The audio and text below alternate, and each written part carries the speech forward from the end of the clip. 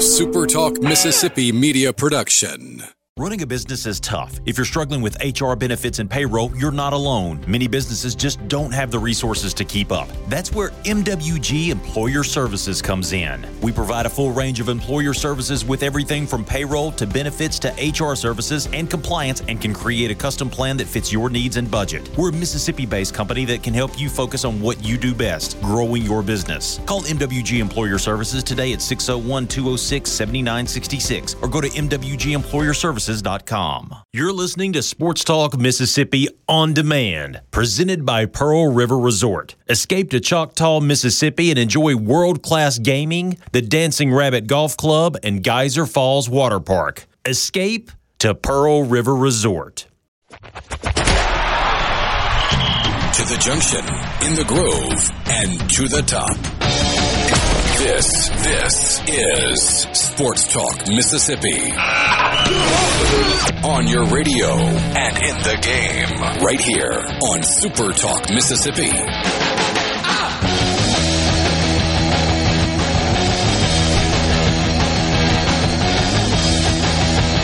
Good Monday afternoon and welcome to a new week on Sports Talk Mississippi. Thanks for being with us in the Pearl River Resort studios. Pearl River Resort is the home of the sportsbook at the Golden Moon Casino.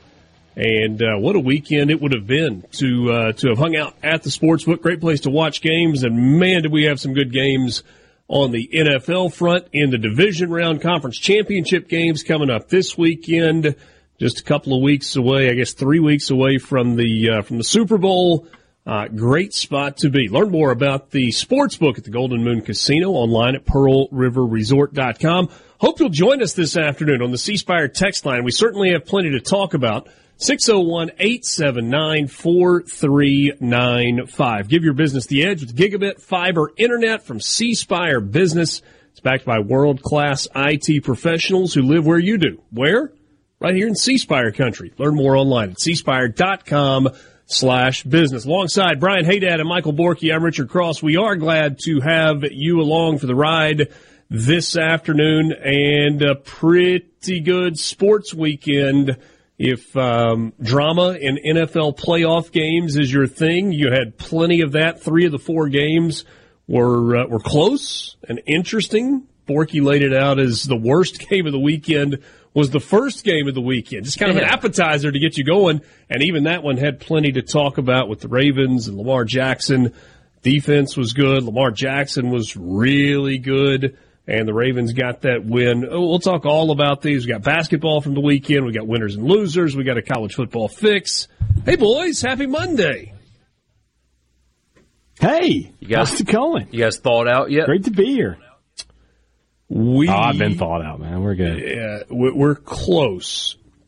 Got a very encouraging message from the superintendent of the Oxford School District that said, look, we understand the bottom line is kids need to be back in school. So there's no school today, and they are planning to have school tomorrow. If there's going to be a delayed start, they'll let people know by 6 o'clock tonight. They're going to make a final decision by 6 a.m. tomorrow morning. It's gotten really slushy, and it's going to stay well above freezing tonight, and rain is on the way. So I think there are a lot of people that are hoping above freezing with a pretty steady rain may kind of wash what's left. There's a stop sign in front of our house, and about lunchtime yesterday, I hit the slickest spot that I have hit in an entire week. And wasn't going, was easing up to the stop sign. Borky didn't even have foot on the brake. And my truck fishtailed and went to about a 45-degree angle, like it was a legit fishtail. And I was like, man, when is this going to end? This has to come to an end soon. Jeff in Pontotoc says that the Lafayette School District has already canceled for tomorrow, and that doesn't surprise me in the least. Look, you just got, and Pontotoc County has as well. With the roads in the county, there's just so much more real estate that has to be covered. and you've got more two-lane roads and more shady roads. The Oxford School District's got some issues, and the biggest issue, I get that there's frustration among parents because we need to get kids back to school, like for sanity reasons, but you have to think about the school buses. I mean, it's not, can a parent with a four-wheel drive or can a parent with a front-wheel drive car get their kid to school? It's, you got a lot of kids within your school district who rely on bus transportation, and so you're thinking about these big school buses and the safety of the kids on those and them dealing with, areas where it may still be slick. I mean, that's the deciding factor in all of this. It has been a mess. I was talking with Rick Mize, who's the station manager here at Oxford and in Corinth a little while ago.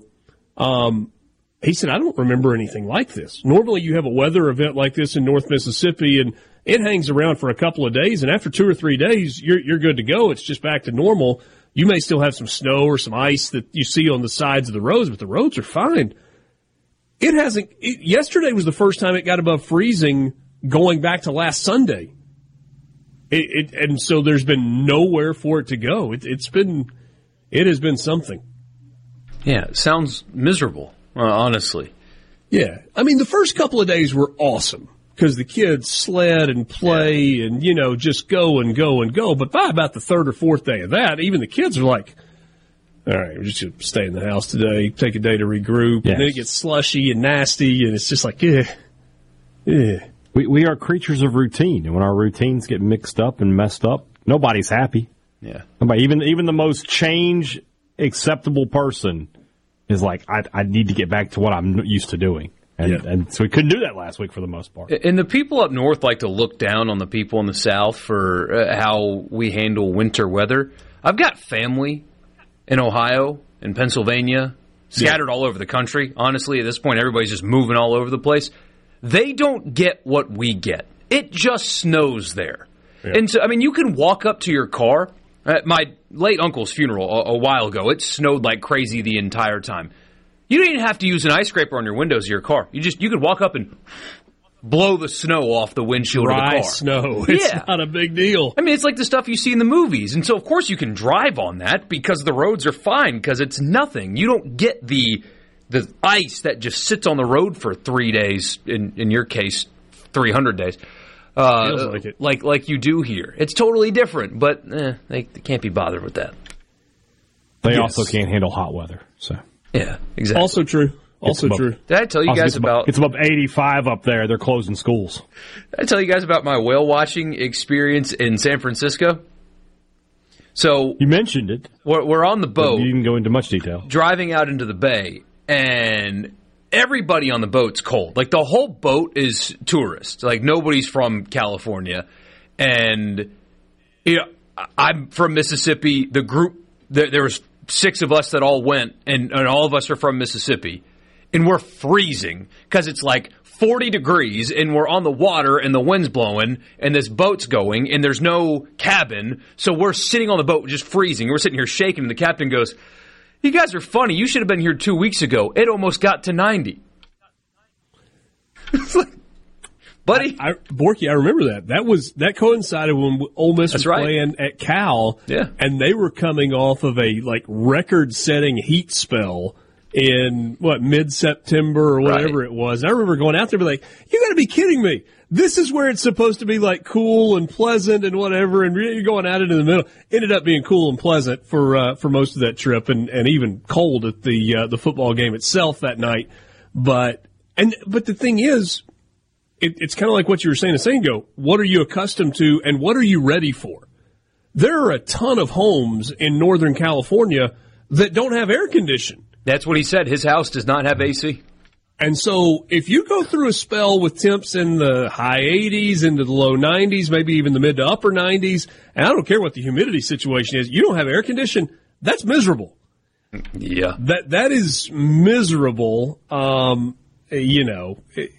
Everybody's trying to be creative. What can you do to get the kids out of the house?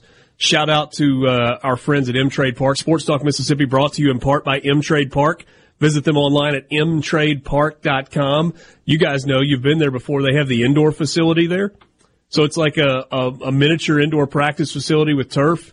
I actually reserved that for a couple of hours. I had a bunch of kids. We just let them run today. They played football and pickleball and wiffle ball and everything else inside for like 2 hours. It's like, go expel energy. So great spot. And, if you're going there for tournaments, you're using that same space with indoor batting cages and everything else. Find out more online at mtradepark.com. If you're going to play mtrade. I've got a take, by the way, that's going to melt all your ice up there. The fumble through the end zone touchback for the other team rule is actually good. That's a good rule. Okay. It's a good rule. I know Haydad disagrees. This is not a rule that he's liked in the past. So it happened last night. If for those of you out there that you didn't watch Bills Chiefs, the Bills were down 3 in the fourth quarter and ran a fake punt. Damar Hamlin, of all people, got stopped short on their own 30, ran a fake punt. Who was it? Pacheco that had the long run, but got pushed out right before the goal line. And then the Chiefs lined up and obviously snapped the ball again, dove for the corner of the end zone, fumbled the ball, and the ball went across the goal line out of the side of the end zone, which is a touchback given back to Buffalo. If the ball breaks the plane of the end zone and then goes out of bounds, it becomes a touchback possession to the other team. And what I've thought for the longest time, and what a lot of people think, is that needs to be treated just like a regular fumble. The ball gets put, if it goes forward and out of bounds, the ball comes back to where the ball was fumbled. But the end zone is special. You can't treat the end zone like every other yard line on the field. It is special by design. Mm-hmm. So, yes, you should have a special rule for the end zone as opposed to a regular yard line because it is different. And then people would be reckless with ball security. You should be punished for fumbling in that spot in that special zone. And there's already a unique rule about fumbling the ball forward. We'll talk about that when we come back and whether or not this makes sense. Sports Talk Mississippi in the Pearl River Resort Studio. Your number one for Sports Talk. Anyone? Anyone? Come on, don't be shy. Sports Talk Mississippi. Bingo, man, bingo. Super Talk Mississippi.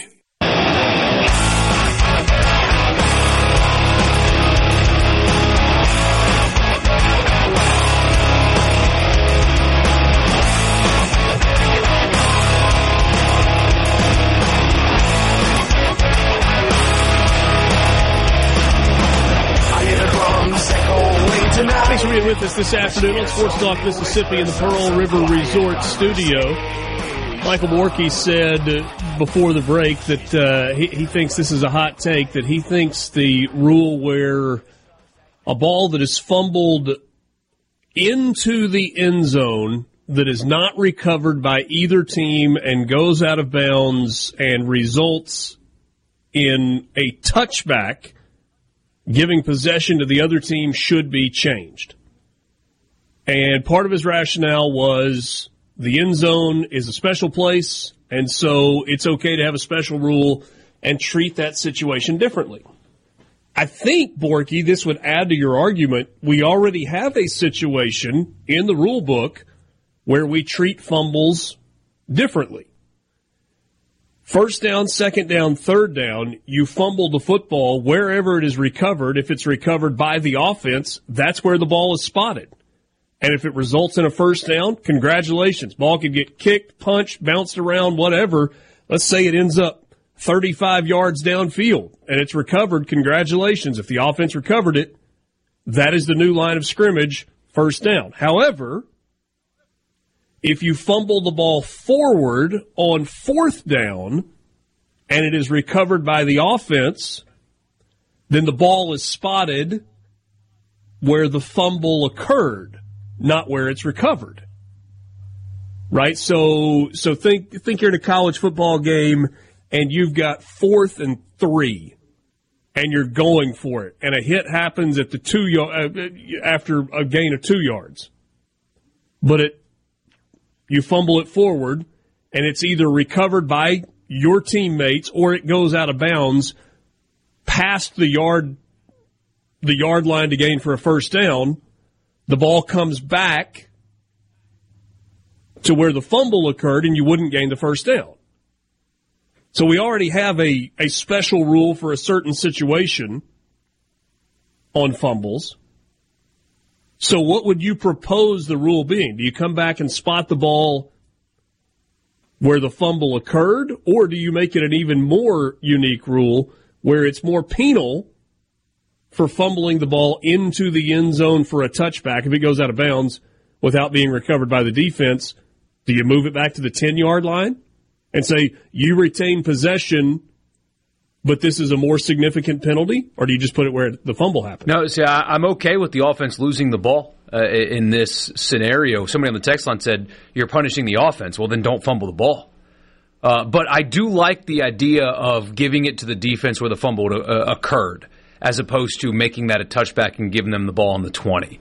That's a nice modification, actually. You give them the possession, you treat the end zone differently because it is different, but also you don't give them a net of 18 yards or whatever. But hold on a second. You don't give the defense possession if there's not a clear defensive recovery anywhere else on the field of play. Why would you give them possession just because the ball went out of bounds? Because the end zone's different than anywhere else on the field. I like treating the end zone differently. It is not the 30-yard line or the 50-yard line or the 25. It's the end zone. But if you throw an interception where a ball is intercepted in the end zone and a knee's taken, it's a touchback. You don't go back to where the ball was released from the quarterback's hand. Yeah, because that could be from anywhere on the field. I mean, with Josh Allen, it can be on their own 20 with the ball that he threw last night that was dropped, by the way, by Diggs, who's going to have a really cool tweet later about it, I'm sure. Fumble is different than interceptions. Or maybe you just put it back on the 20 and treat those the exact same. It's a turnover, right? Losing possession of the ball. I just don't. The more I think about it, the less I hate it. Hold on to the football. Protect it more. Because you're not as protected in that spot of the field. I like treating it differently. Let me ask you this. What if it's a fourth down fumble that goes into the end zone without clear recovery, then the defense gets the ball where it was fumbled. But let's say you're running toward the end zone and it gets punched out from behind and it goes through the end zone and nobody recovers it and it goes to the defense and they get it at the 20. In that scenario, do you give it back to the offense? Or you want change of possession regardless? Change of possession regardless. You just don't want it at the 20-yard line. I'm cool with it being at the 20. I think it would be better at the spot of the fumble. But, yeah, after I watched that last night, I thought, maybe this isn't as bad as people think it is. Hold on to the football. Protect the ball. Clown says it's the stupidest rule in football, and it always has been. If you fumble out of the end zone, it's a touchback. That's always been the stupidest rule, in my opinion. You're rewarding a defense that does nothing to deserve it. The ball should be placed at the spot of the fumble and then go on to the next play. And if it was a fourth down fumble, then the defense gets it. But if it's a third down fumble, you go back, or first down. Hey, Dad, you hate this rule. Why do you hate it? Because at the end of the day, there is no loss of possession. You fumble the ball out of the end zone, that's fine, but the defense didn't recover it. I don't understand. I've never understood how there can be a change of possession when the defense doesn't take the ball away. That bothers me, and that's why I think this is a dumb rule. And I don't necessarily know because, if you fumble it at the 6 and it goes out the back of the end zone where we're going to spot it, I would say spot it at the 6.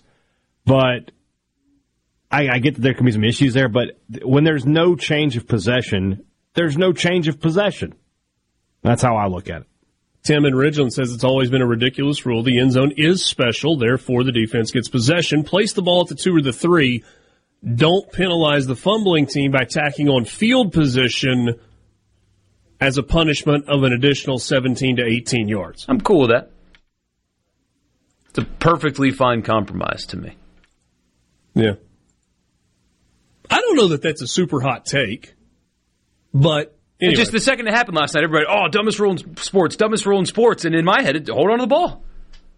Yeah. Protect the ball. And then you don't have to worry about the dumbest rule in sports if you don't fumble the ball. Jeff says it's not a bad rule unless it affects your team. Yeah, I guess if you're the beneficiary of it, you like the rule in that situation, but you can still, as a whole, like if you remove your team from the situation, maybe maybe it can be a bad rule. Somebody said plus a fourth down fumble cannot be advanced by the offense other than a muff punt. That's correct.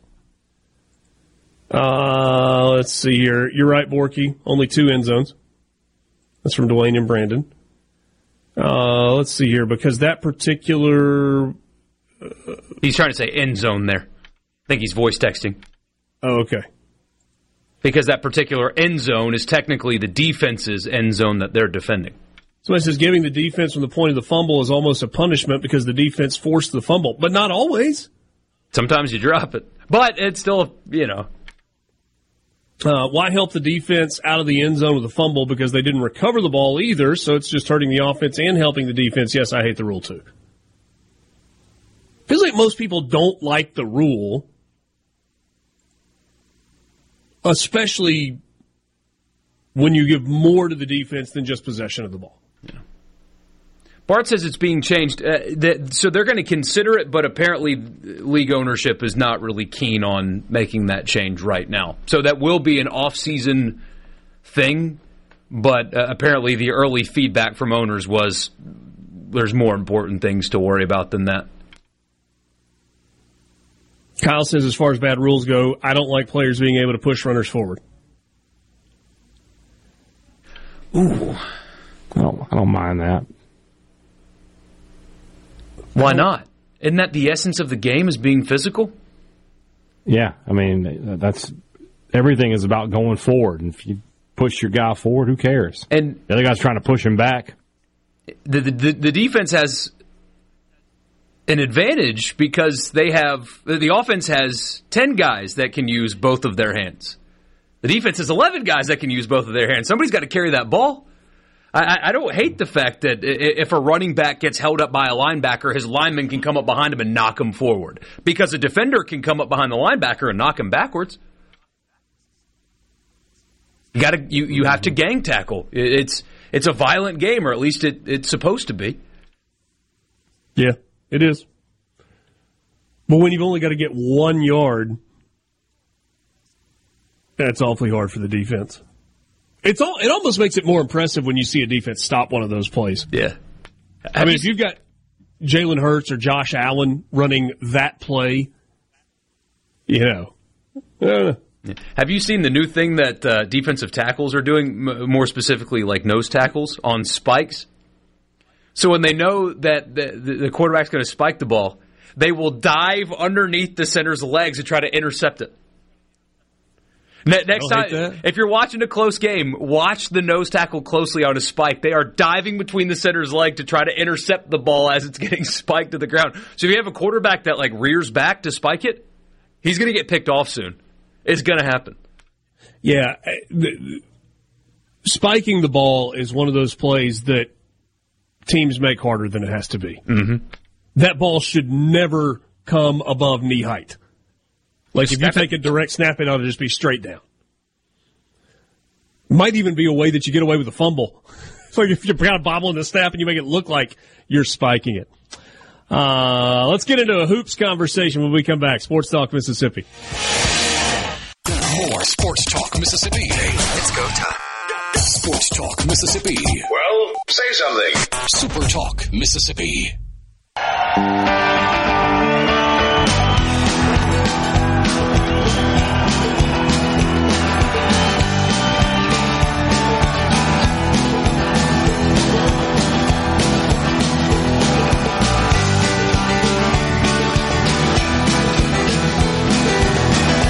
Got a text message from a friend. Said there is an alternate way to look at this rule that we're discussing. If the rule applies to both teams, just play the game and shut up. I suppose if it's a bad rule, you think it's a bad rule, but it's a bad rule that applies to everybody, then okay.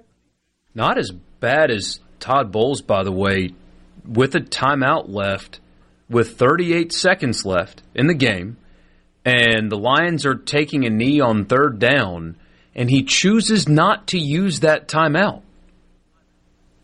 And apparently he was asked about it today, and his answer was, why delay the inevitable?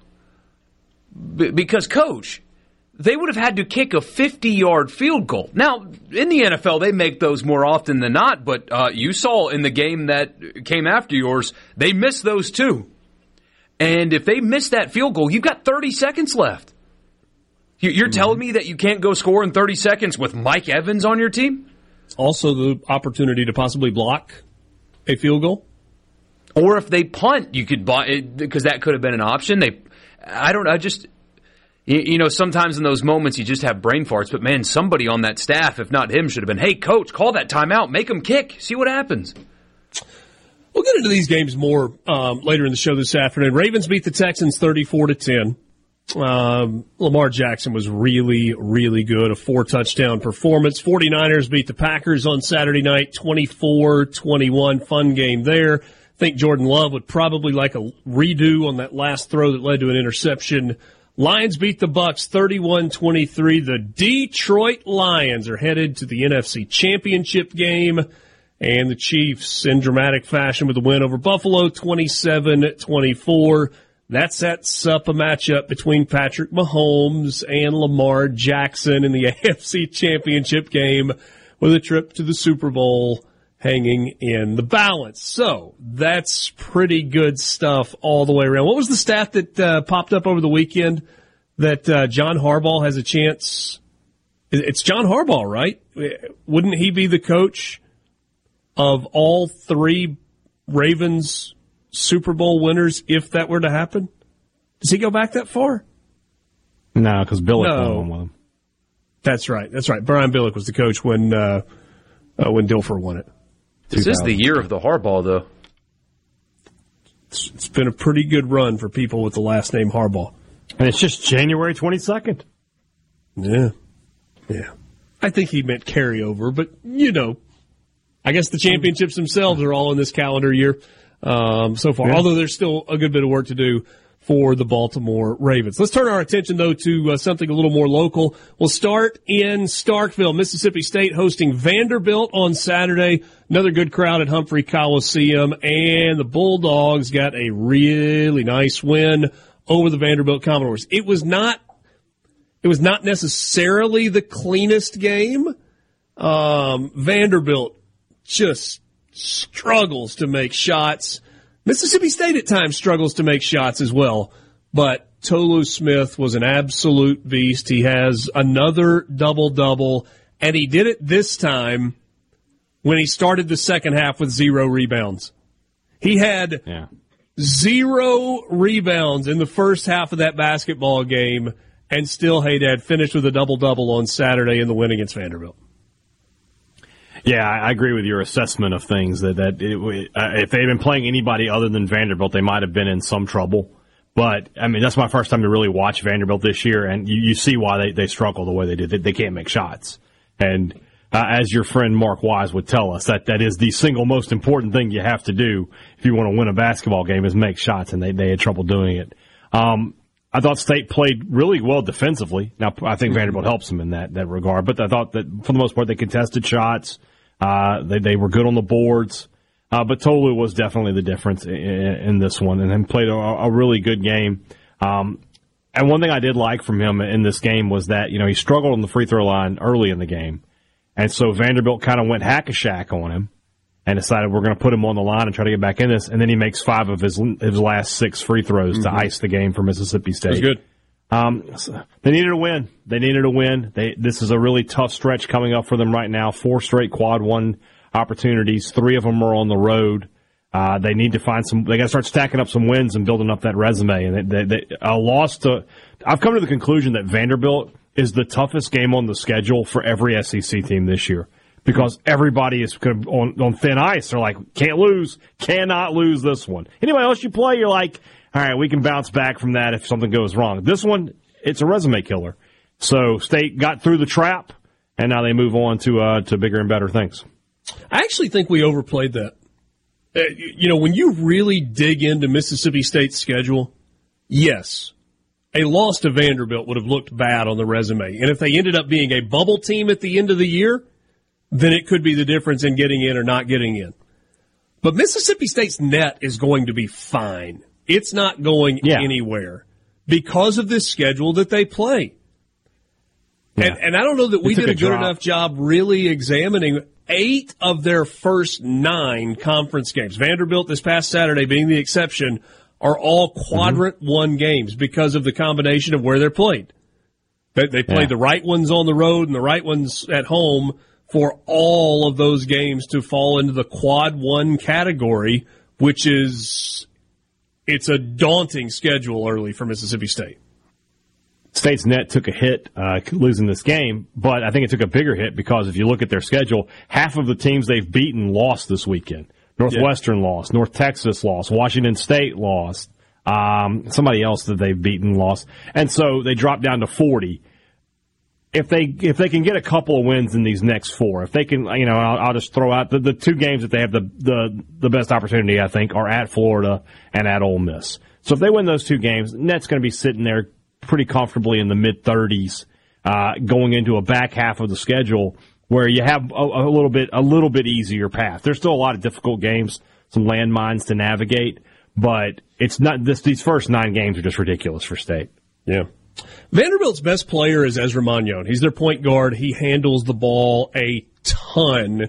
He had scored in double figures in 14 of the 15 games that he had played in this season. He had a streak of 15,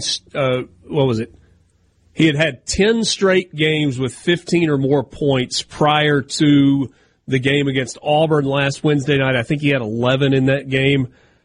Magnon was absolutely handcuffed by Mississippi State. He had 3 points and only attempted 3 shots. And he only got to the free throw line 1 time. This is a guy that gets himself into position to score. He's not a 3-point shooter at all. He's only got 4 3-point attempts in conference play this season. So his deal is trying to get downhill, get in traffic, a lot of ball fakes. Mississippi State didn't fall for any of that. They forced the ball out of his hands for 40 minutes, or at least for the 34 minutes that he was on the floor.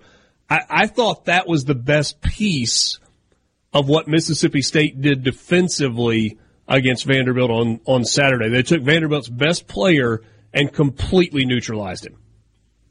I thought another thing, that Vanderbilt hit some tough shots. Like they hit 4 or 5 turnaround, fadeaway jump shots that I just like, that shot shouldn't go in. They were well defended, and they just kind of heaved it up there, and they went in.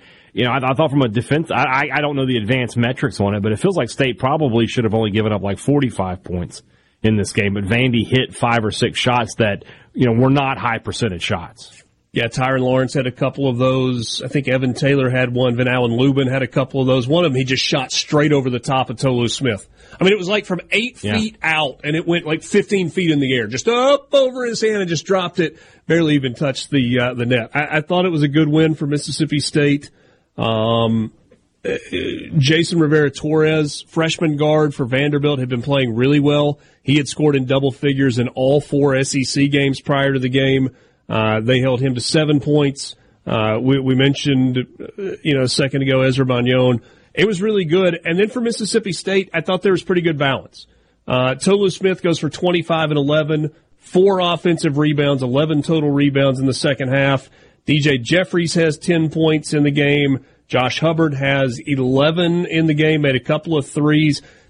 Watching Mississippi State's crowd react to Josh Hubbard every single time he touches the basketball, Borky, is really fun. Like there's like a ripple in the crowd. Every time the ball is into his hands on the perimeter, people's arms go up because they think he's about to shoot another 3, and then that's the reaction. Your arm goes up, and then you cheer if it goes in, and you just kind of drop your arms to your side. Every time the ball gets to his hands on the perimeter, that starts to happen, and then people are like disappointed when he passes it. He's got a chance to be special. And hey, Dad, from a shooting standpoint, it was okay for Mississippi State. It was great. Yeah, 43% from the field, 12 of 22 from the free throw line. They got to figure out the free throw line thing. It's already cost them 1 game in the SEC. If they don't figure that out, it's going to be more than 1. Yes. And first half was rough, but like I said, they finished it strong. Maybe they can build that momentum into the next game. Ole Miss had the 4th game of the day on that quadruple header on the SEC network. They went to Auburn turned into a house of horrors for the Rebels on Saturday night. Let's talk about that when we come back with you. Sports Talk Mississippi in the Pearl River Resort Studio.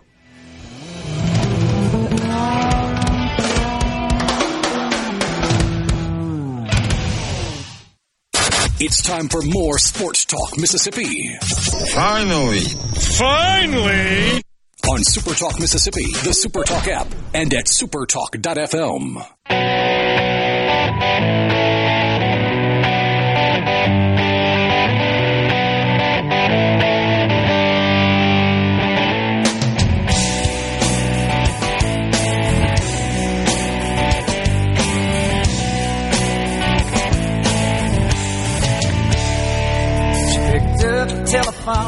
All right, so Ole Miss had to go to Neville Arena on Saturday night to take on the Auburn Tigers. If you have not watched Auburn this year, you should. And really you should watch them when they're not playing your team, because it will give you the ability to admire what they do a little bit more than be frustrated by what they do. This is a good Auburn basketball team. They led by 19 at the half, 46-27 over Ole Miss. They outscored them by 4 in the second half for an 82-59 win. I don't mean this, like, I'm not taking a shot when I say this, but it was a 23-point win for Auburn, and it really wasn't that close. No.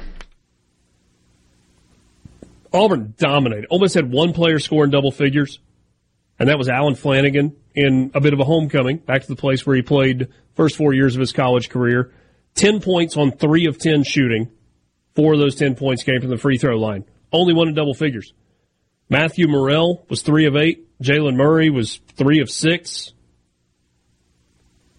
Musa Cisse had 8 points on 4 of 4 shooting. He actually played reasonably well. Jamin Brakefield had a tough night. He was 3 of 10 from the field. Just not good from a scoring standpoint. And then on the other side, Auburn was balanced. At halftime in that game, they had played 11 players, and all 11 players had scored. That's Jalen Williams had 13 in 21 minutes. Janai Broome had 13 in 21 minutes. They had 12 from Dylan Cardwell, who's the backup center, in 18 minutes. And that's the thing about this Auburn team. Nobody on the entire roster averages more than 24 minutes a game, but they have 10 players who average more than 15 minutes a game. It's incredible. I think they're the deepest team in college basketball. And they're unselfish as well. I mean, perfectly fine sharing the basketball. They're really, really, really impressive. And so what I'm about to say doesn't take away from Auburn being impressive. Ole Miss looked like they weren't ready for that. They weren't ready for that kind of team, and they weren't ready for that environment. Not only was Auburn just better than them, because they should be at this point in Bruce Pearl's tenure and Chris Beard's tenure. Auburn should be better than you, but they are, by a rather significant margin. However, Ole Miss played very poorly on top of not being good enough athletically and as basketball players to match up with Auburn. I thought there were two sides to the same coin in the first half. Auburn shot it great. They shot 67% in the first half, 18 of 27, and they were 6 of 10 from behind the arc. So, yes, Auburn shot it great, but Ole Miss didn't play very good defense either. And so those two things can be true at the same time, and when one team's making shots and the other team's not, it looks really one-sided. And it was. And so this takes you into a really significant week for Ole Miss. They have a struggling Arkansas team coming to the Pavilion on Wednesday night. And then they go to College Station next Saturday. And then next Tuesday night, they've got Mississippi State coming to the Pavilion. So far, Ole Miss has held serve at home, and they've been outmatched on the road. Will that continue? They're going to have to continue to win their home games, and they're going to have to find a way to get a couple on the road. Because odds are you're not going to go undefeated at home. Seems unlikely. Because it's a home schedule that includes Mississippi State that we talked about just a second ago, Auburn, Missouri comes here. South Carolina comes to Oxford. Alabama comes to Oxford. A&M comes to Oxford at the end of the year. So there's some challenging games. Mm-hmm. Almost going to have to win its home games. They're going to have to steal one or two on the road. And stop playing so sloppy. I mean, that's the LSU game was really the only truly winnable of these three. And luckily for them, they got possibly their two most difficult road games out of the way. Yeah, for sure. You got to go to Kentucky, but at least you're not. At least you have Auburn and Tennessee on the road out of the way. All right, at least there's that. But they've got to figure out some things offensively, too. I mean, I know rebounding's been the big topic of conversation, but Jalen Murray's too good of a shooter to only have 6 shots. You got to you for him. And you had a couple of guys in this game where it's like they were kind of doing like NBA isolation stuff. And neither Flanagan nor Brakefield are good enough ball handlers to just attack a defender one-on-one and beat him off the bounce and get to the basket. They're not good enough at that to make that a big part of their offense, and that costs them possession after possession. Yeah. That's not how they're going to win games. I thought everything looked hard for Ole Miss on Saturday. When you watch that game and you watched Auburn on the defensive end, it's like, how many guys have they got out there on defense? Are they playing with 6? Are they playing with 7? Because it looked hard for Ole Miss, and then on the offensive end, Auburn was just whatever they wanted. And their offensive rebounding so good, and it just leads to second chance points, second chance opportunities, and finding the open guy, and then the open guy making shots. So that's what happened on the Plains on Saturday night. Winners and losers. I'm really excited about this. We'll be back with you coming up next in the Pearl River Resort Studio. This is a place for crazy people. If it's sports in Mississippi, you'll hear about it here. Sports Talk Mississippi on SuperTalk Mississippi.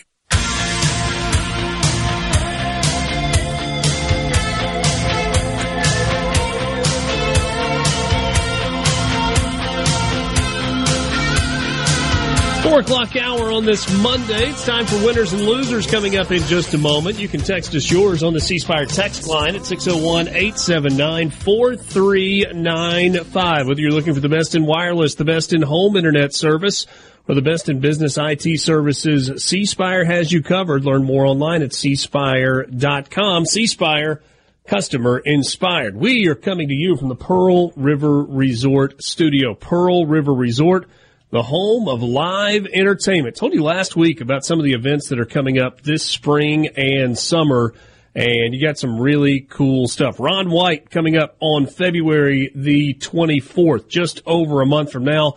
That's on Saturday night at 8 o'clock in the Silver Star Convention Center. Kool and the Gang, March 16th. That's also a Saturday at the Silver Star Convention Center. And then later in the spring on May 4th, the Wallflowers. You can buy your tickets online at pearlriverresort.com. Richard Cross, Michael Borky, Brian Haydad, winners and losers. All I do is win, no matter what. I'm a loser, baby. We got winners. We got losers. Americans love a winner and will not tolerate a loser. Winner never win.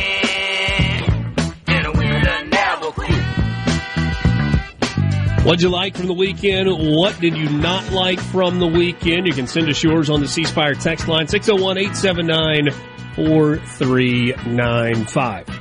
I'm going to start because I don't want you guys to steal my first winner. You probably could guess where I'm going to go. Not football, not basketball. I'm going to the golf course. I don't think Haydad was going to steal the... Yeah, but you would have. Probably. You might would have taken this one. We take you to the desert in Southern California, Palm Desert. Palm Springs. Nick Dunlap. Is that a golf name that you recognize? Maybe not, if you haven't really been paying attention. Nick Dunlap is the first golfer to win the U.S. Junior Amateur and the U.S. Amateur since Tiger Woods. It's really hard. It's a really hard golf tournament to win. Both of those are, and to win both of them says something special about a golfer. Nick Dunlap had played in some professional events. He had played in the U.S. Open a couple of times, qualifying as a result of his amateur play.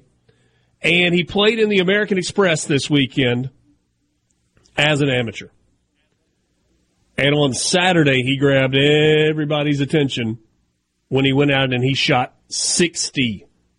He shot 60 on Saturday to give himself a 2-shot lead going into the final round. And yesterday, for the first time since 1991, at the time it was the Northern Telecom Open, the old Tucson Open, Phil Mickelson back in 1991 was the last amateur to win a PGA Tour event until yesterday when Nick Dunlap did that. He made a 5-foot 9-inch par putt on the 18th hole to secure the victory. He outlasted Justin Thomas, who played really, really well. Thomas coming off a kind of a poor year by his standards, played well, had a great quote after Saturday. He said, my goal was to come out here and shoot 30 under for the tournament. And I thought that might be good enough to win, but I didn't know that I was going to have a freaking college kid shoot 60. He's a sophomore at the University of Alabama. He was scheduled to play in the Farmers Open at Torrey Pines this week, but has withdrawn from that event. And I thought a pretty mature statement. He said, after all that has happened to me in the last 24 hours, I'm going to go home, back to Alabama, spend some time with family and friends, and kind of decide what's coming up next. He's got a decision to make. Also a winner, Christian Bezuidenhout. Excuse me. Hey, Dad, he didn't win the golf tournament. He finished second, but he got the first place prize, $1,512,000, because when you compete as an amateur, you cannot win the money. Hence, you're an amateur. Mm-hmm. Can you imagine No, winning a golf tournament where the first place prize is $1,512,000, and because of that little A in parentheses next to your name, you get zero? Can't you renounce your? Can't you renounce? You're going to sink the putt to win the tournament. Renounce your amateur status right there before you hit the ball. Like, I renounce I'm no longer an amateur, now a pro. Cash it. Don't think it works that way. Oh, well. And I saw a lot of people say, oh, well, he's going to get NIL deals. It's like, he's a college golfer. He's not getting $1.5 million in NIL deals, guys. Is Edwin Watts going to hook him up with something? In fairness, he is already sponsored by True Temper, which makes shafts for golf clubs. He's already sponsored by Adidas and TaylorMade. He's already getting checks. Those checks are about to get bigger, though. Yeah, they are. A lot bigger. So, correct me if I'm wrong. So, the win gets him the Masters invite and also the PGA invite, right? But if he renounces his amateur status, for some reason, the U.S. Open and the Open are something that he would have to qualify for despite winning on tour? That is correct. So you've got to have enough points or world golf ranking to qualify for those events. He's playing in the Masters regardless. Yeah. By virtue of winning the USAM, he's invited to play at Augusta. He's also invited to play at the U.S. Open and the Open Championship, but not the PGA. He has now, because of his win, qualified for the PGA and has full status on tour through the 2026 season. So he can play in all the elevated events now. He's just got to decide whether or not he's going to turn pro or he's going to continue to compete as an amateur. Which, I guess it's a hard decision. Amateur golf's still a big deal. Yeah. But he's accomplished just about everything you can accomplish in amateur golf. He has won the U.S. Junior Am. He's won the U.S. Am. He's won a Walker Cup. And he's now won a professional tournament as an amateur. And I get that you don't want to bail on your teammates and you want to go play in the spring SEC season and have a chance to win a national championship. I feel like you've kind of already surpassed those things. It's time to go start making a living, I think. It's a story like that makes the concept of live being what pro golf is disappointing because you don't have that story anymore. It goes away if the tour format, as it's formatted, goes away. Of course, his offer from Liv's probably pretty good now if he wants to go play with those boys also. Oh, I'm sure it would be, yeah. Better than Brooks Koepka's disappointing brother. Hey, Dad, you got a winner? You too, man. We're sitting here in the middle of the NFL playoffs, college basketball heating up. We're going to spend 8 minutes talking about golf. I get to choose my winner, and it was a great story. I mean, just incredible. All right, so let's talk tennis. The Australian Open, Mississippi State alum Nuno Borges, the first ever Portuguesian, I don't know if I said that right, to make it to the round of 16 over there down under in the Australian Open. He lost last night in 4 sets to the number 3 player in the world, but an incredible run for him. A lot of fun to keep up with him over these past few days. You know, I didn't think I was going to be spending my Sunday night at 10 o'clock watching tennis, but I was.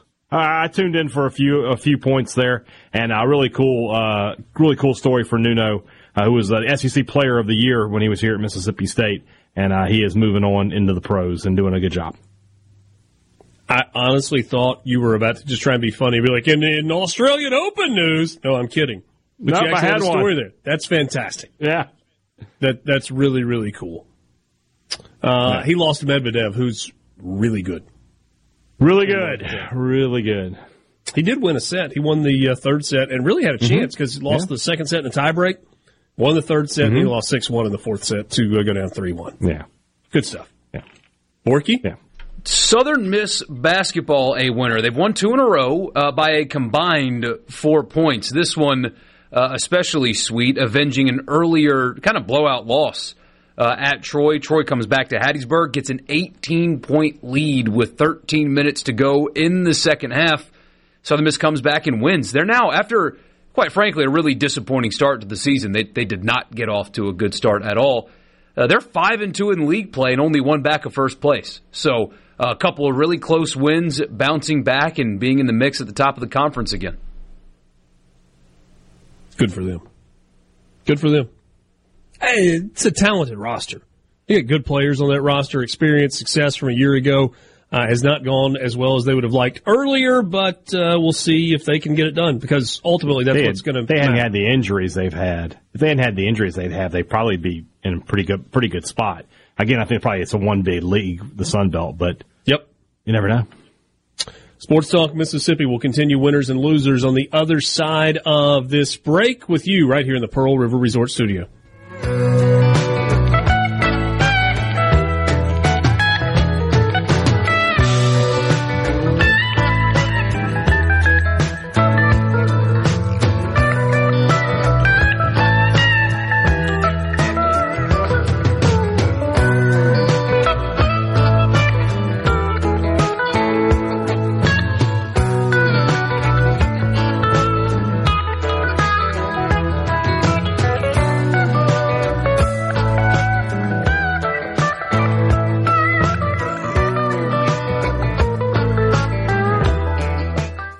Mississippi, your all-access pass to all things sports in Mississippi. Sports Talk Mississippi on the SuperTalk app, your local SuperTalk station, and at supertalk.fm.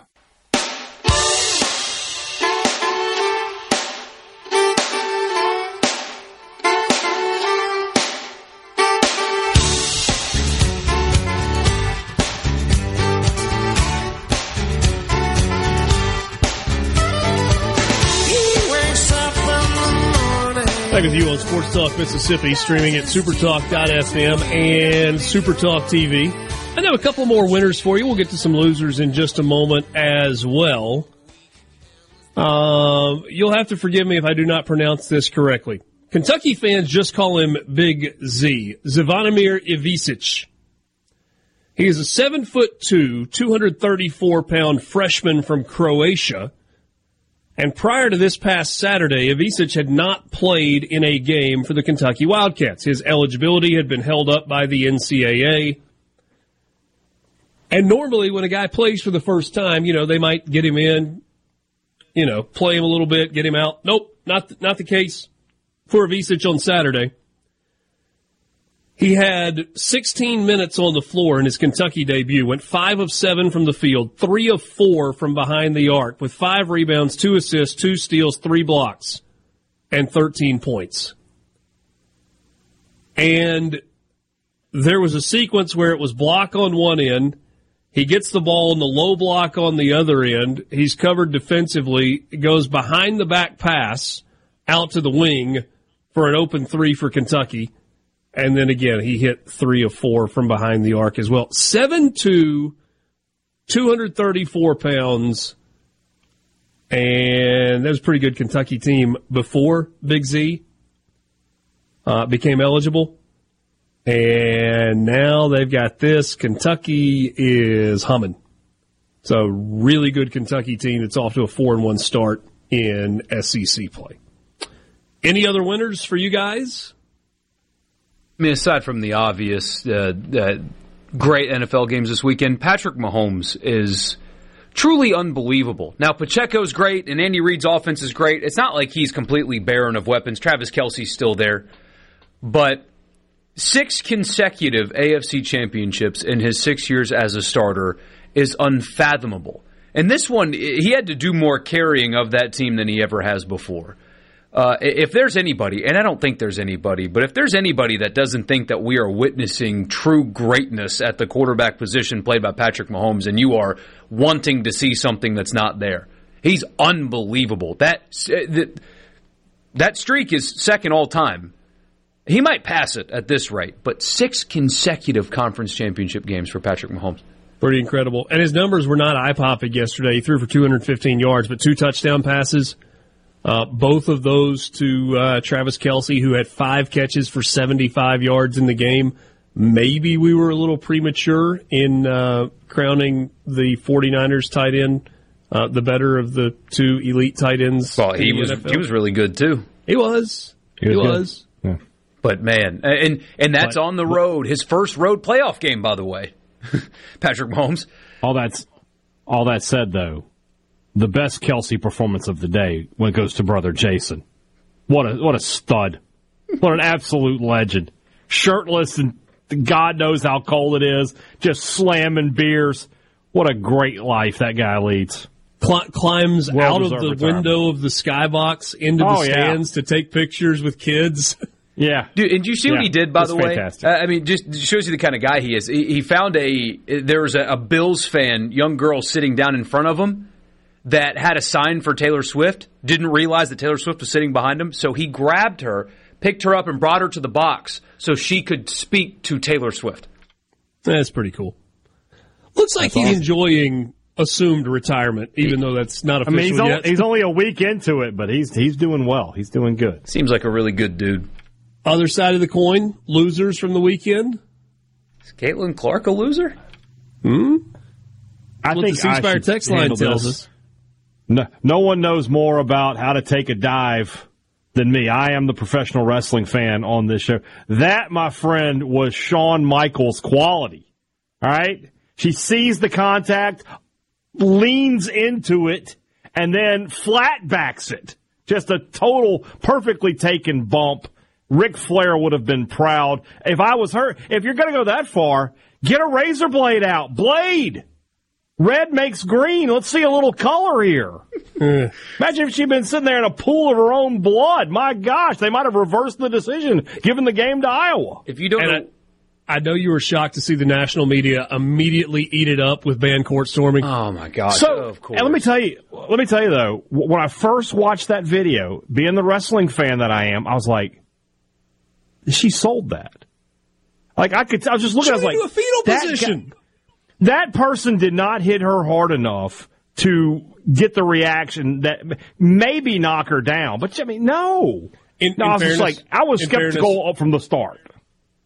No fan coming onto the floor should make any contact whatsoever with an opposing. Agreed, 100%. There's no arguing that. But that fan didn't initiate the contact. So if you don't know what we're talking about, the women's basketball phenom Caitlin Clark is selling out road arenas all over the country, including Ohio State this weekend.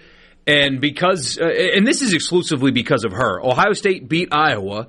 She didn't have a great fourth quarter, but she's shooting 40% from three. She's a special player. Ohio State stormed the court.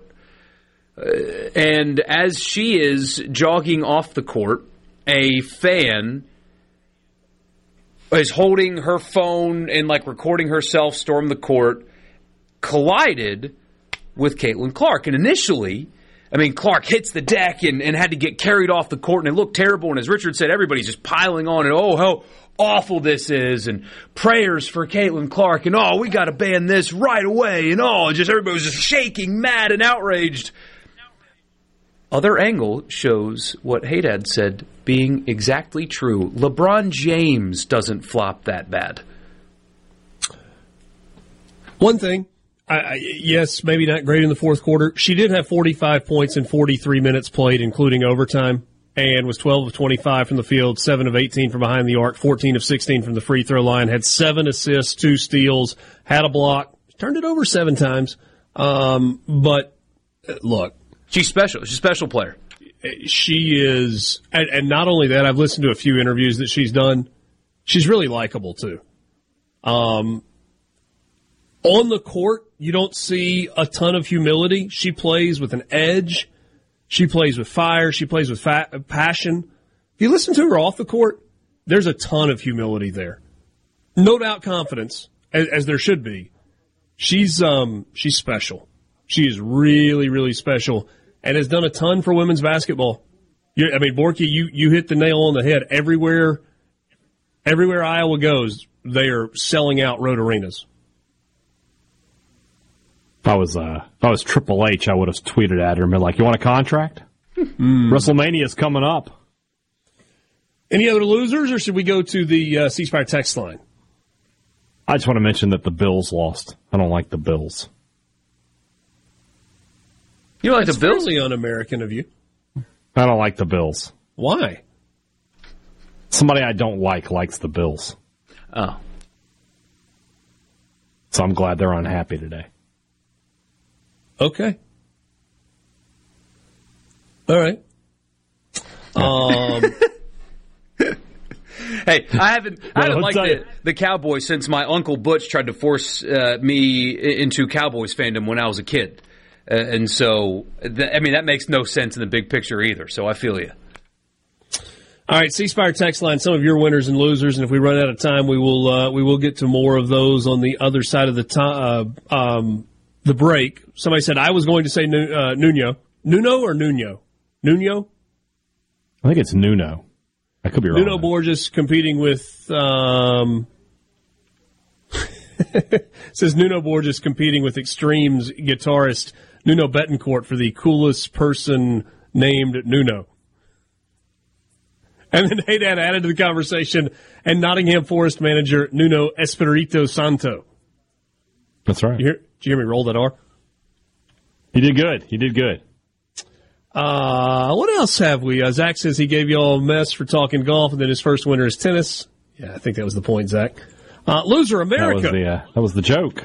Do you guys realize that we are one step closer to 2 weeks of Super Bowl Taylor Swift coverage? Shake my head. I hope Lamar Jackson does the Lord's work and eliminates the Chiefs this weekend. Godspeed, Lamar. That's on the C Spire text line. Did you see the sign the young Bills fan had? I guess they figured out with police presence and stuff where Taylor was going to be walking into the stadium. You had a young Bills fan that had a sign, and it's going to be hard for me to describe because it's a meme, and if you're not on the internet, you may not see it. But it's this old stock image of a girl like walking with her boyfriend, and she's looking back at a better looking guy. And that meme has been used all over the internet forever. Mm-hmm. A girl walking with a boyfriend looking back at a better-looking guy. Right. This kid changed that to where it was Travis Kelce, Taylor Swift, and then Josh Allen. And as she's walking into the stadium, he's holding this sign like right in front of her. And to her credit, she laughed. She thought it was funny. But this kid waited outside the stadium with this sign for Taylor Swift to walk by him. That kid's awesome. I tell you what another winner is. SportsTalk Mississippi. Brian Haydad in particular, but SportsTalk Mississippi. Lest there be any question, people are listening. We'll explain when we come back with you in the Pearl River Resort studio. We're back right after this.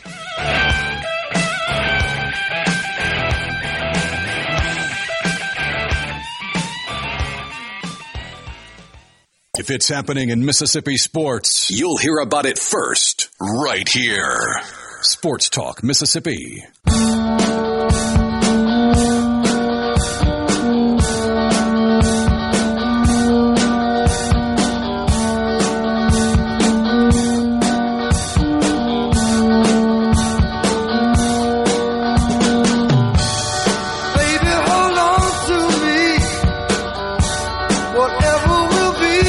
Winners and losers is a fun way for us to go back through a lot that happened over the weekend, for you to be involved with that as well. 3 of you sent us a message that was comparable to what Borky said earlier. Jared, Dan in Hattiesburg, and then there was one other, no name on this one. All of them, though, talking about Southern Miss men's basketball. Winter times 2. Won 2 games last week without 2 of their starters. Both Hart and Curbelo were out. And that game on Saturday included an 18-point come-from-behind second-half deficit against Troy that put Southern Miss in second place in the Sun Belt Conference standings. So an echo of what Borky said earlier. Southern Miss basketball certainly a winner. We get one that says winner, Ohio State. The Buckeyes. So they are stacking the deck with the transfer portal, including the 5-star quarterback that was at Alabama and is now headed to Buckeye country. And we were wrong on our prediction of Georgia for Caleb Downs. Caleb Downs also headed to Columbus. Pretty good roster they're putting together there. There's no better motivator than a threat. When do you think you'd run faster, with a bear chasing you or a 4-year-old chasing you? You know? Ohio State has been embarrassed by Michigan. So Black bear or brown bear? Grizzly. No, polar bear, right? Because all the other kind of bears they eat plants and fruits as well. Isn't the polar bear exclusively a meat eater? Yeah, it's a polar bear. I heard somebody describe this the other day. Fight against a black bear, play dead against a grizzly bear, and run like heck if you see a polar bear coming at you. And just hope that you're faster than he is. Or probably not. Or faster than the guy next to you. But, I mean... Yeah, it's going to be faster than the guy next to you. Just trip him. You don't have to be faster than the polar bear, only faster than the slowest person in your group. But that's the big motivator. And I know it wasn't losing. We're never going to the north. No. The 3 of us are never going, because I'm definitely the slowest. Well, we've got black bears here in Mississippi, though, so maybe we'll run into one next time we're out in the Delta. They're there. But anyway, I mean, think about how much money Ole Miss raised off the back of the threat of Auburn. All the money that Ohio State's raising off the back of the threat of Michigan.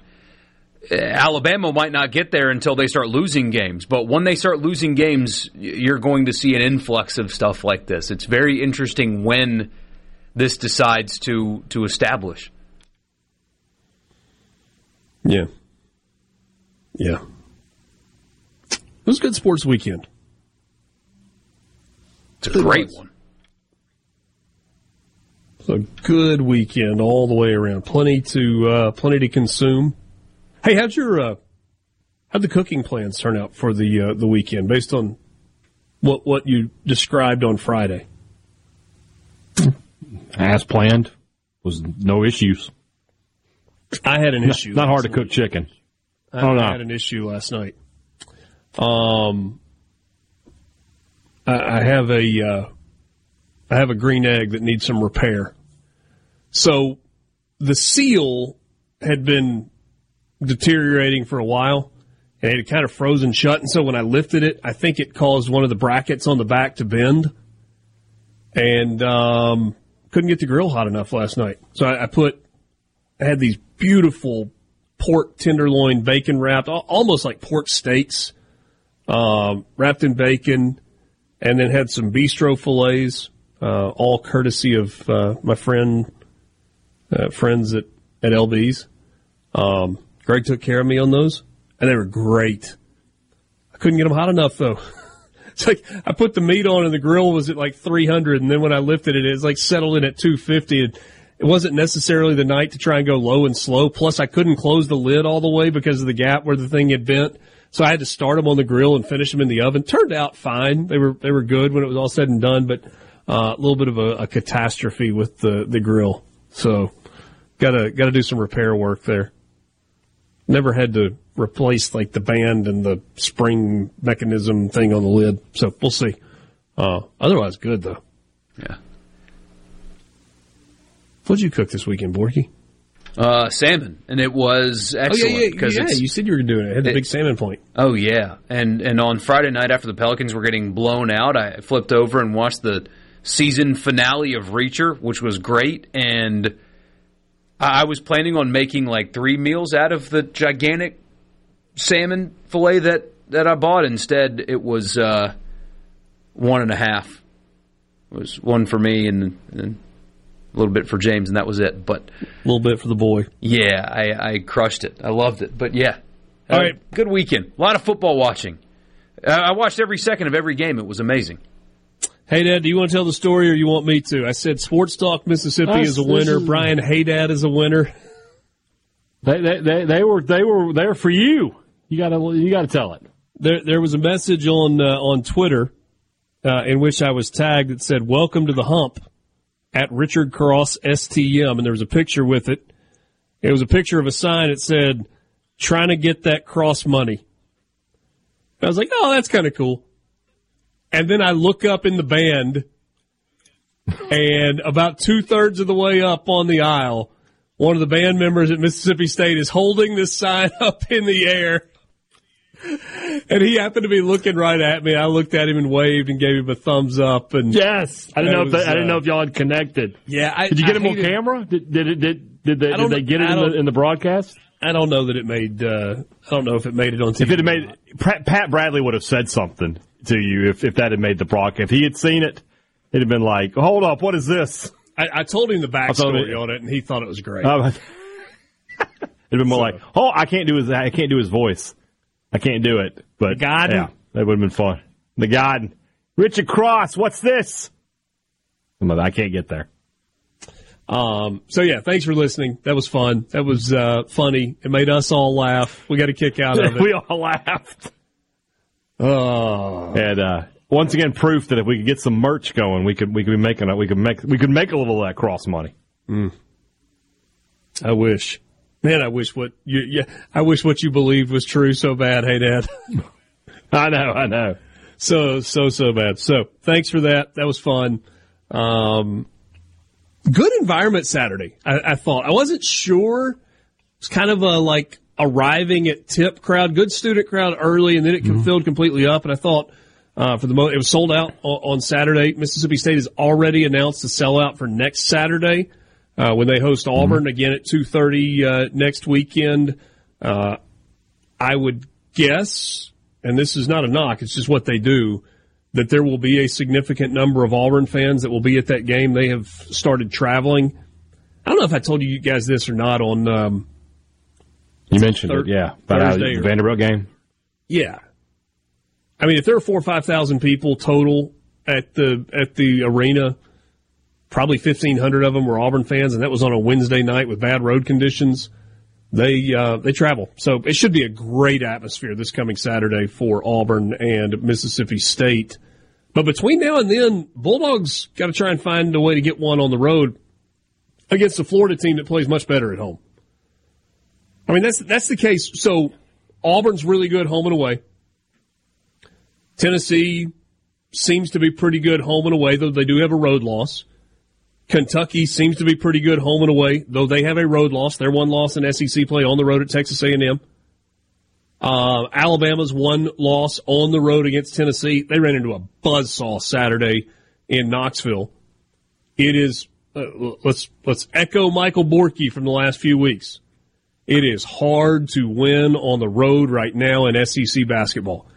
And if you get a win on the road, it's almost like it's worth 2. Yeah. Well, it kind of is in this situation for State with these next 3 road games at Florida, at Ole Miss, at Alabama, because they're all quad 1 wins if you can get them. Mm-hmm. So, I mean, they really are big opportunities. Florida is just kind of this year. You're right that they are good at home. But there's nothing special about this Florida team. You know, I haven't been impressed with anything Todd Golden's done to this point. I keep going back to this in my head that, when State hires Jans, it's Jans, it's Matt McMahon, it's Todd Golden. Those were the top 3 candidates in college basketball that year for the jobs here in the SEC. And the way it panned out, it really looks like State made the best hire out of the 3. In terms of results so far, absolutely. You want to talk about polar opposites in terms of coaching style for guys that were hired in the same cycle in the same league. Florida, Todd Golden, they want to play By the way, Florida did get a road win at Missouri this past weekend to go to 2-3 in the SEC. They want to play a lot like Alabama does. Maybe not quite as many three-point attempts as Alabama does, but they want to get to the rim, and they want high-quality shots from the perimeter. And that's just not what Mississippi State does. I mean, their identity as a team starts on the defensive end. That's not where Florida's identity starts. And you can see that in a couple of the losses for Florida where, I mean, they gave up, 100 and whatever on the road against Ole Miss, 103 at Ole Miss. They gave up 85 in that loss to Tennessee last week. So, big opportunity for Mississippi State. We'll see if defense travels for the Bulldogs on Wednesday night. Sports Talk Mississippi, streaming at supertalk.fm. We'll wrap up the 4 o'clock hour coming up next with you.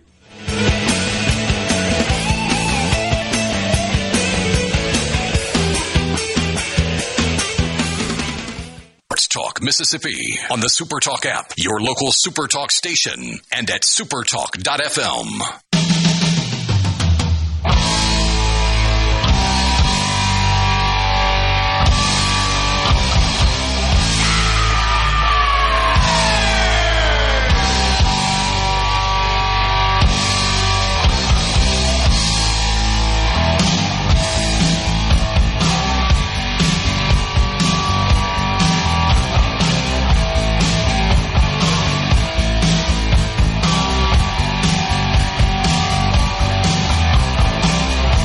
Welcome back. Sports Talk Mississippi with you, streaming at supertalk.fm and SuperTalk TV. Thanks for being with us. You want to be a part of the conversation, you can join us on the C Spire text line at 601-879-4395. 601-879-4395. Did you see the note from the Arizona booster over the weekend? He was disappointed. Love this move. Disappointed in Jedd Fisch leaving Arizona to go to Washington. And apparently he sent Jedd Fisch a message that said, "You could have been a legend here at Arizona had you stayed. I went out of my way to make sure you didn't get our best players. I don't ever wish anyone bad luck. And you were the first one. You disappointed me. I thought we were friends." Now, this is not just some guy. Humberto Lopez is one of the biggest donors to the University of Arizona. He's given lots of money to academic programs. He is and his foundation are responsible for their new business analytics program at the University of Arizona. And apparently he is very, very responsible for Noah Fifita staying at the University of Arizona, not entering the transfer portal, and hanging to play for Brett Brennan, the new head coach that they got from San Jose State. You like this move? I love this move. I mean, the very definition of putting your money where your mouth is. You're mad at your coach, and you have the financial means to do something about it. Not only do you do something about it, but you let him know that you were the reason that the quarterback and the leading wide receiver are returning despite a coaching change. It's a baller move. Said he's trying to show some of the star football players that were the backbone of the 2023 Alamo Bowl champions that staying in Tucson is more than just money. He says, quote, "We're trying very hard to be friends, to be honest with them, be open. I told them, I'll mentor you throughout your life as long as I'm alive. I'll help you throughout your career. They have a friend in me." And he said that in reference to conversations that he had with Fifita and others, including Jonah Coleman, who appear to be staying. Apparently you have pretty influential booster who also cares about the players. That's cool. Money where your mouth is, right? There you go. There you go. I don't hear him bemoaning the current state of the sport. He did something about it, unlike our friends over in Tuscaloosa. Did you see go ahead, Ed. Well, I was going to say, what does that guy do? Do we know? No, I don't. I was reading through a story and I was trying to find out exactly what he does and, net worth and all of those things, and I did not immediately find those out. So, if I figure out what it is, I'll let you know. What were you going to say, Borky? Did you also see the video of Iowa's new offensive tackle talking about how after he stroked? But the video had a caption that said, mid-season, Iowa reached out to him. That is not the words that he used at all. But you have Alabama people taking what he said and calling for the NCAA to investigate Iowa for tampering. Because, again, the Alabama transfer, former five-star, was asked at an Iowa basketball game just about his experience, and he said, Iowa, the coaches there, after I struggled in the SEC, said, hey, keep your head up, you're a good player, you'll be fine, and that's why he wanted to go back to Iowa, because despite him telling them no, they still cared about him. And the outrage machine got fired up because, Iowa's tampering. I mean, Hugh Freeze was talking to Chris Jones the whole time. What are we talking about here? No big deal.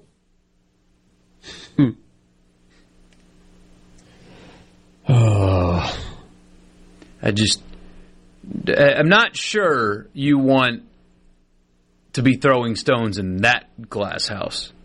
Probably not. Alabama doesn't need to say anything about tampering, considering the amount they're going to have to do over the next few months to field a full team this fall.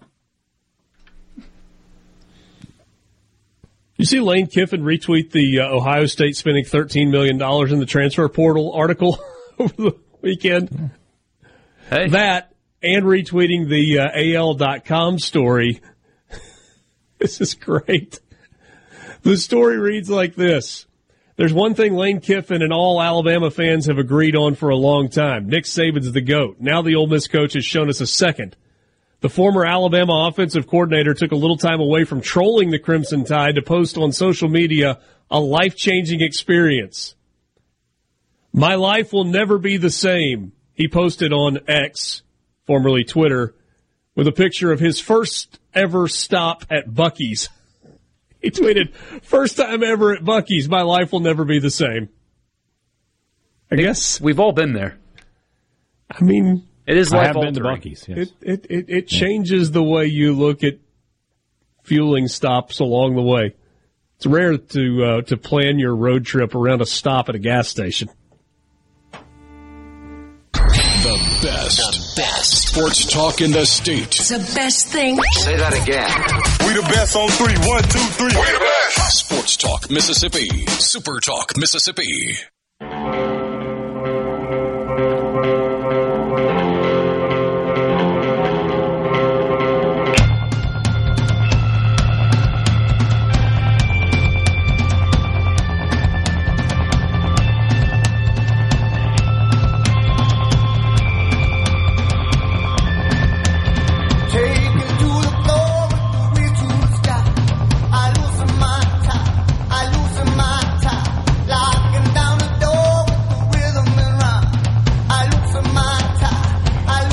5 o'clock hour, final hour of the show with you on this Monday. Sports Talk Mississippi in the Pearl River Resort studio. Pearl River Resort, the home of the Dancing Rabbit Golf Club. 2 18-hole championship courses there. The Oaks and the Azaleas. You can book a tee time or plan your trip online at DancingRabbitGolf.com. Dancing Rabbit Golf, part of Pearl River Resort. You can join us today on the C Spire text line. Not just today, but every day. 601-879-4395.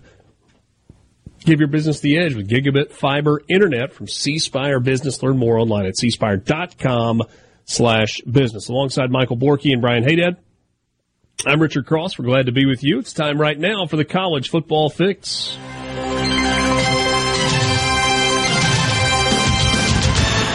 College Football Fix is driven by Ford and your local Mississippi Ford dealers. Log on to buyfordnow.com and find out why the best-selling trucks are built Ford tough. You can test drive one at your local Mississippi Ford dealer today. So, the transfer portal was all the talk for Ole Miss. The first week of January, really kind of leading into the Peach Bowl and immediately following the Peach Bowl. Yeah, because they got Nolan who at the time was the number one portal player. Then it became Caleb Downs, who went to Ohio State. That was a Christmas Eve thing. Okay. So week 10 days leading into the Peach Bowl, and then immediately after, and then it kind of died down a little bit. And then it became a topic of conversation again because Ole Miss lost some of the players that they had gained through the transfer portal. DeCamerion Richardson, the transfer from Mississippi State, declared for the NFL draft. Tyler Barron decides to go to Louisville. Tamarian McDonald decides to go to Louisville. Was there another subtraction for Ole Miss that I'm not thinking about? Taz, was it Nicholson, who had some academic issues and would not have been able to enroll. And I don't think he was a transfer from Illinois. Yeah, I don't think it would have been grades necessarily, but like credits and they're still student athletes technically, quote unquote. And so that became an issue and couldn't go there anymore. But now that conversation is heated up again as Ole Miss seems to be back in the acquisition phase in the transfer portal, most recently getting a commitment from Alabama cornerback Trey Amos. Played significantly but was not a starter this past year for Alabama. Was expected to be a starter this coming year and certainly could be a key piece for Ole Miss in the defensive secondary. And the area where Ole Miss didn't do as much as they needed to do was on the offensive line. And it looked like they were going to kind of just sit tight until the period following spring football around the first week of May. But with the Nick Saban domino effect, Nick Saban retires from Alabama, Kalen DeBoer gets the job, so Alabama's got the 30-day portal or 30-day window that's open for guys in the portal to get in. Washington has that. Arizona has that. San Jose State has that. Because of this ripple effect created by Nick Saban's retirement, Ole Miss appears to be in the mix for a couple of the offensive linemen that played for the Washington Huskies this past year. That was an offensive line that won the Joe Moore Award. I understand that offensive line got handled by Michigan in the national championship game. They did. But that was a really good group up front all season long. And both Julius Bulow and Nate Kaliop. I was going with Kaliop, but Kaliop, whatever. Kaleop. Watched a good bit of Washington this year. You don't hear offensive linemen get called out much unless there's a penalty, usually. But yeah, both of their starting guards is who they are. Both guards in the portal, and both reportedly visiting Ole Miss literally right now. Okay. And then Arizona State has an edge rusher in B.J. Green, who had 6 sacks this year that Ole Miss seems to be.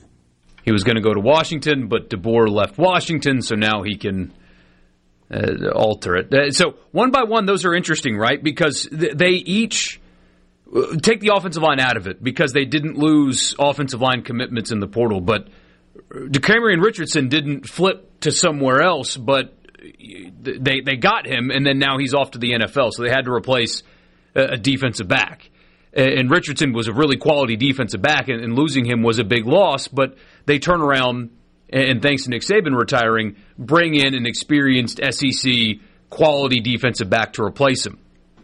If they're able to get B.J. Green, they lose Tyler Barron to Louisville, the Tennessee transfer, and they replace him with somebody that was equally, if not more, productive. Now, not in the SEC, but a productive edge rusher to replace him as well. They lost Tamarian McDonald to Louisville as well, because Louisville was really involved in the NIL game, and good on them for doing it.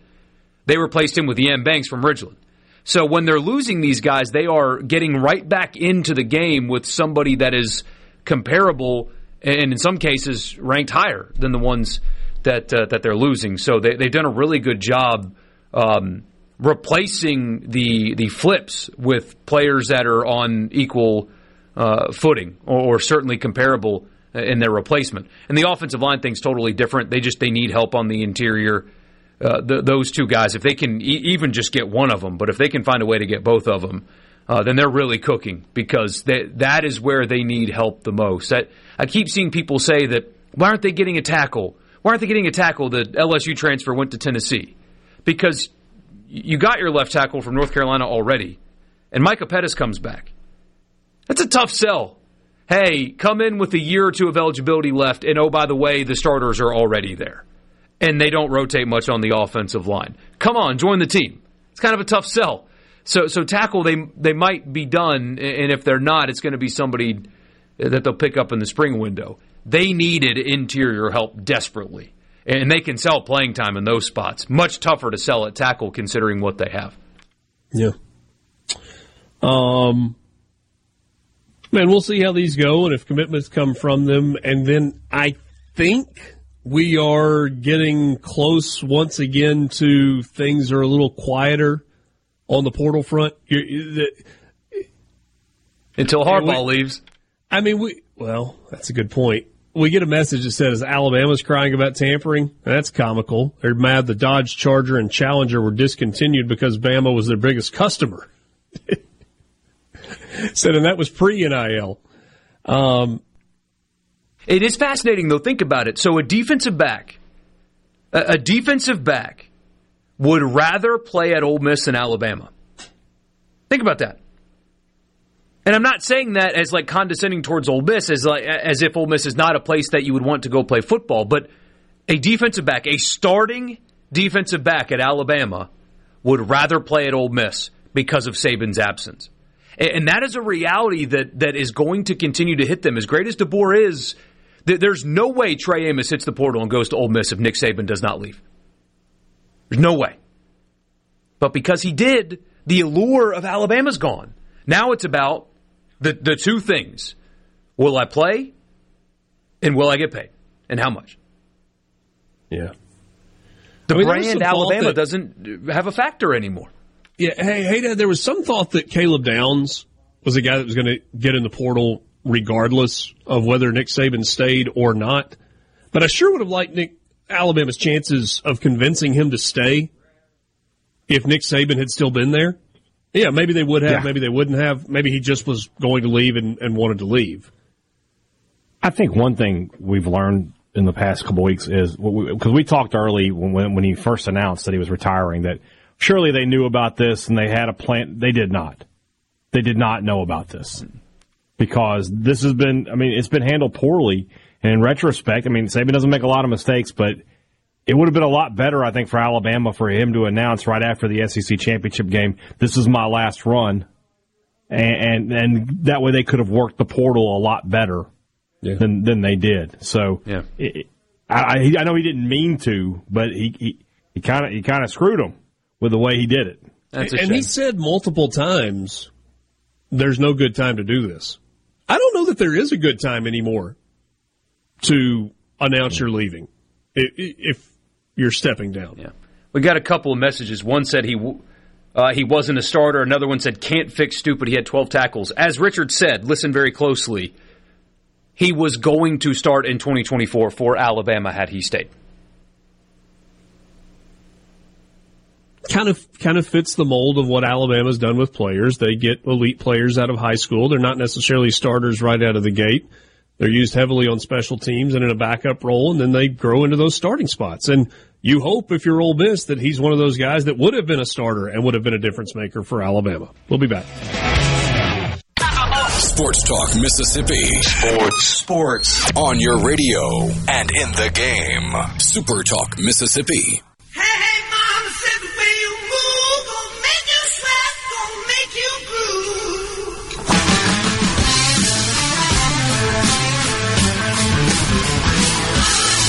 When you shake that thing, gon' make you burn, gon' make you stay.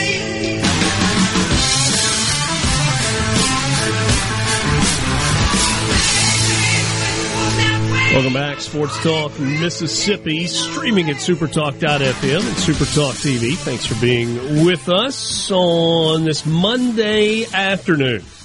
Hey, did anything Jennings on the recruiting front, the transfer portal front on the Mississippi State side of things? In reality, it feels like State's kind of moved on to 2025. They may hit the portal window back up after the spring when it opens back up again. But these past couple weekends, they've been bringing in rising seniors.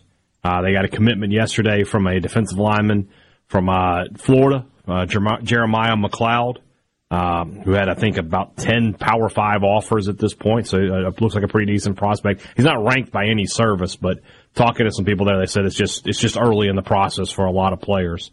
But by and large, I haven't seen any kind of traction. They haven't brought any portal visitors in the past 2 weekends. I feel like they've kind of flipped gears and starting to look ahead to 2025. And like I said, they may revisit things after the spring. Obviously, you would think if they revisit things following the spring in that next open window, the focus is on the defensive side, right? It has to be. Yeah. Yeah, I mean, unless there's some sort of can't-miss playmaker decides to hit the portal and shows interest in Mississippi State on the offensive side of the ball. But yeah, they shouldn't be. The only thing they would be looking for maybe is a running back. You know, you don't have a lot going on in that running back room. You've got Jeff Pittman and Kevon Lee back. You've got Johnny Daniels coming in. It looks like Xavier Gayton, who I thought they wanted to originally recruit as a defensive back, but I think he'll get a first crack at running back now, just because they don't have a whole lot of depth there. Seth Davis, we all saw the injury that he suffered there, and I think that he's going to be out probably close to the entire season. So State doesn't have a lot going on at the running back spot. That's why they were really hoping that Daniel Hill could come in and be that for him. Obviously, he's at Alabama. Tweeted out this weekend he's locked in with Alabama, so if he's going to be in the portal, it'll have to be next year or something like that. So that's the only offensive position I would keep an eye on.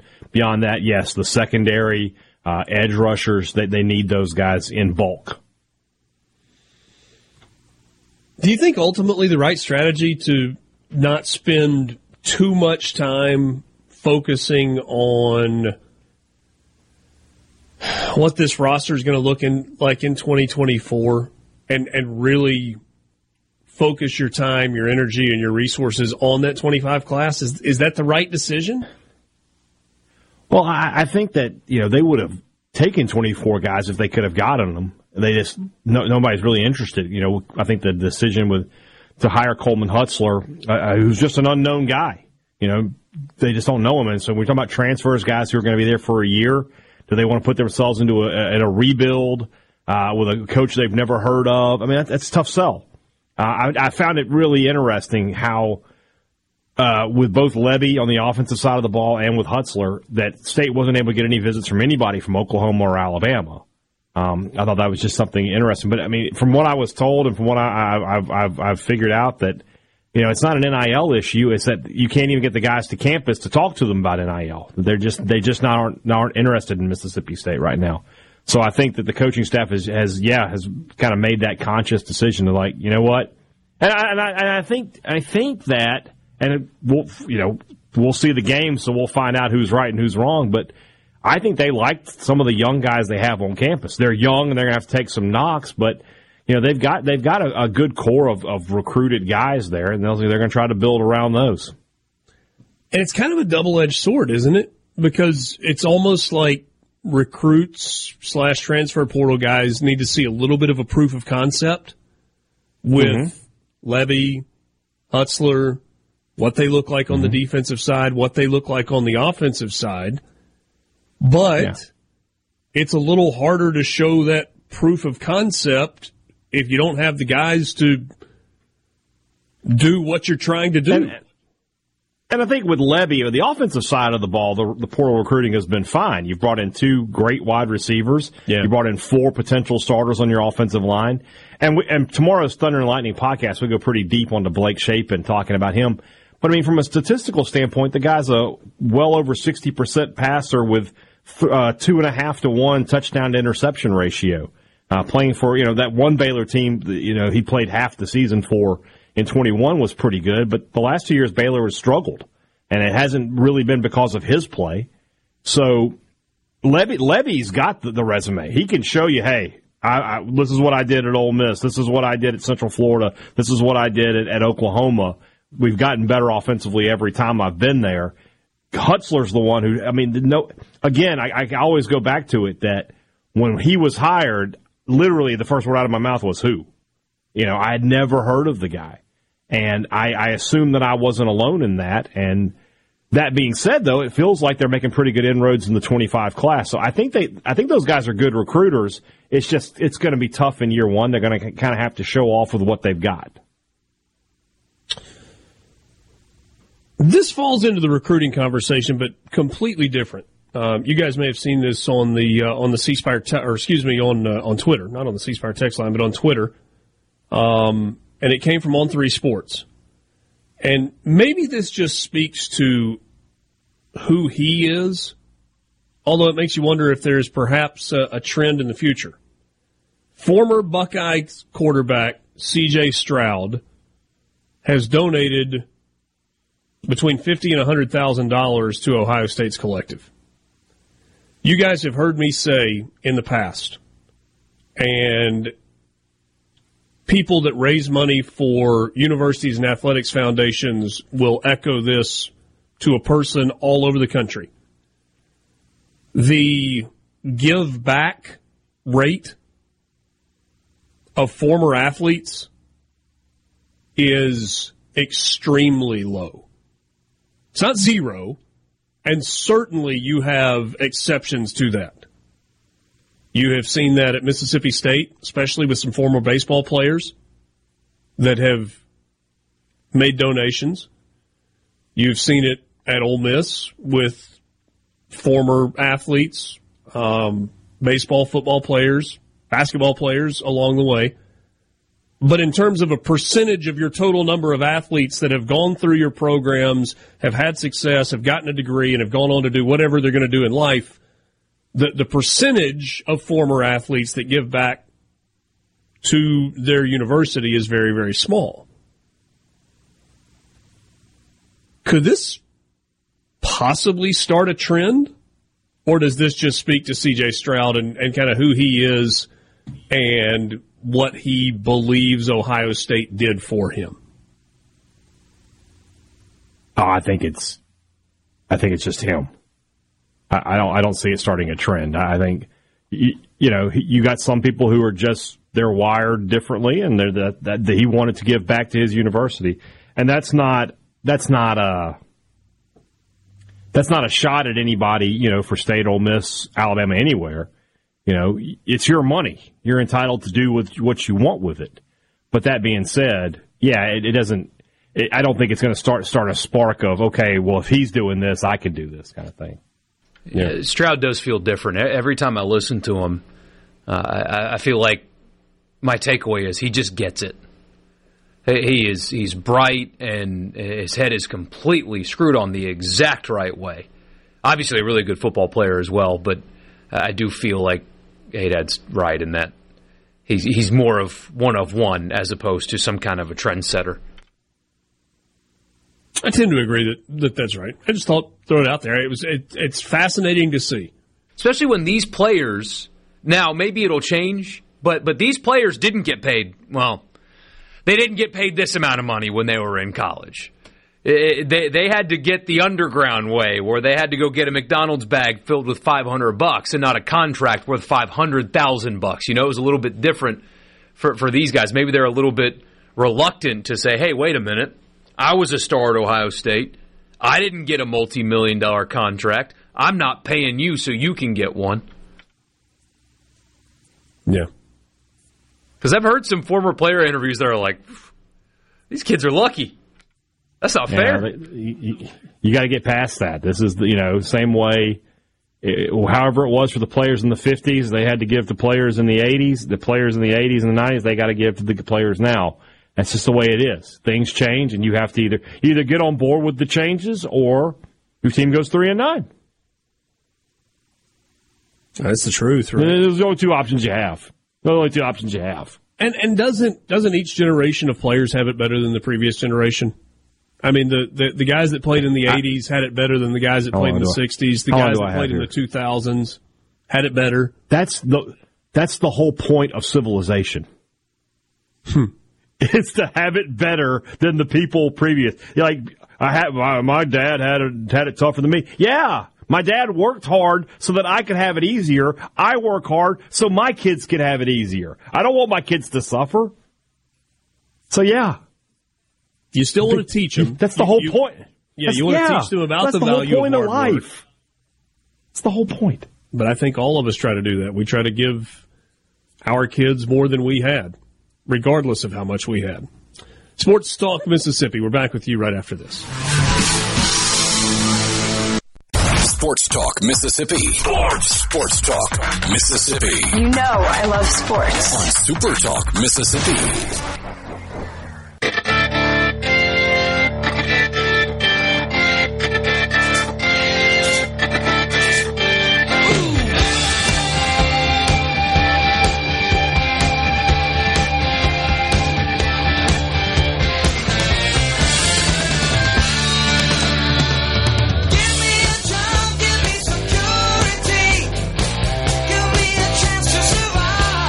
Kind of the world's worst about keeping up with when birthdays are.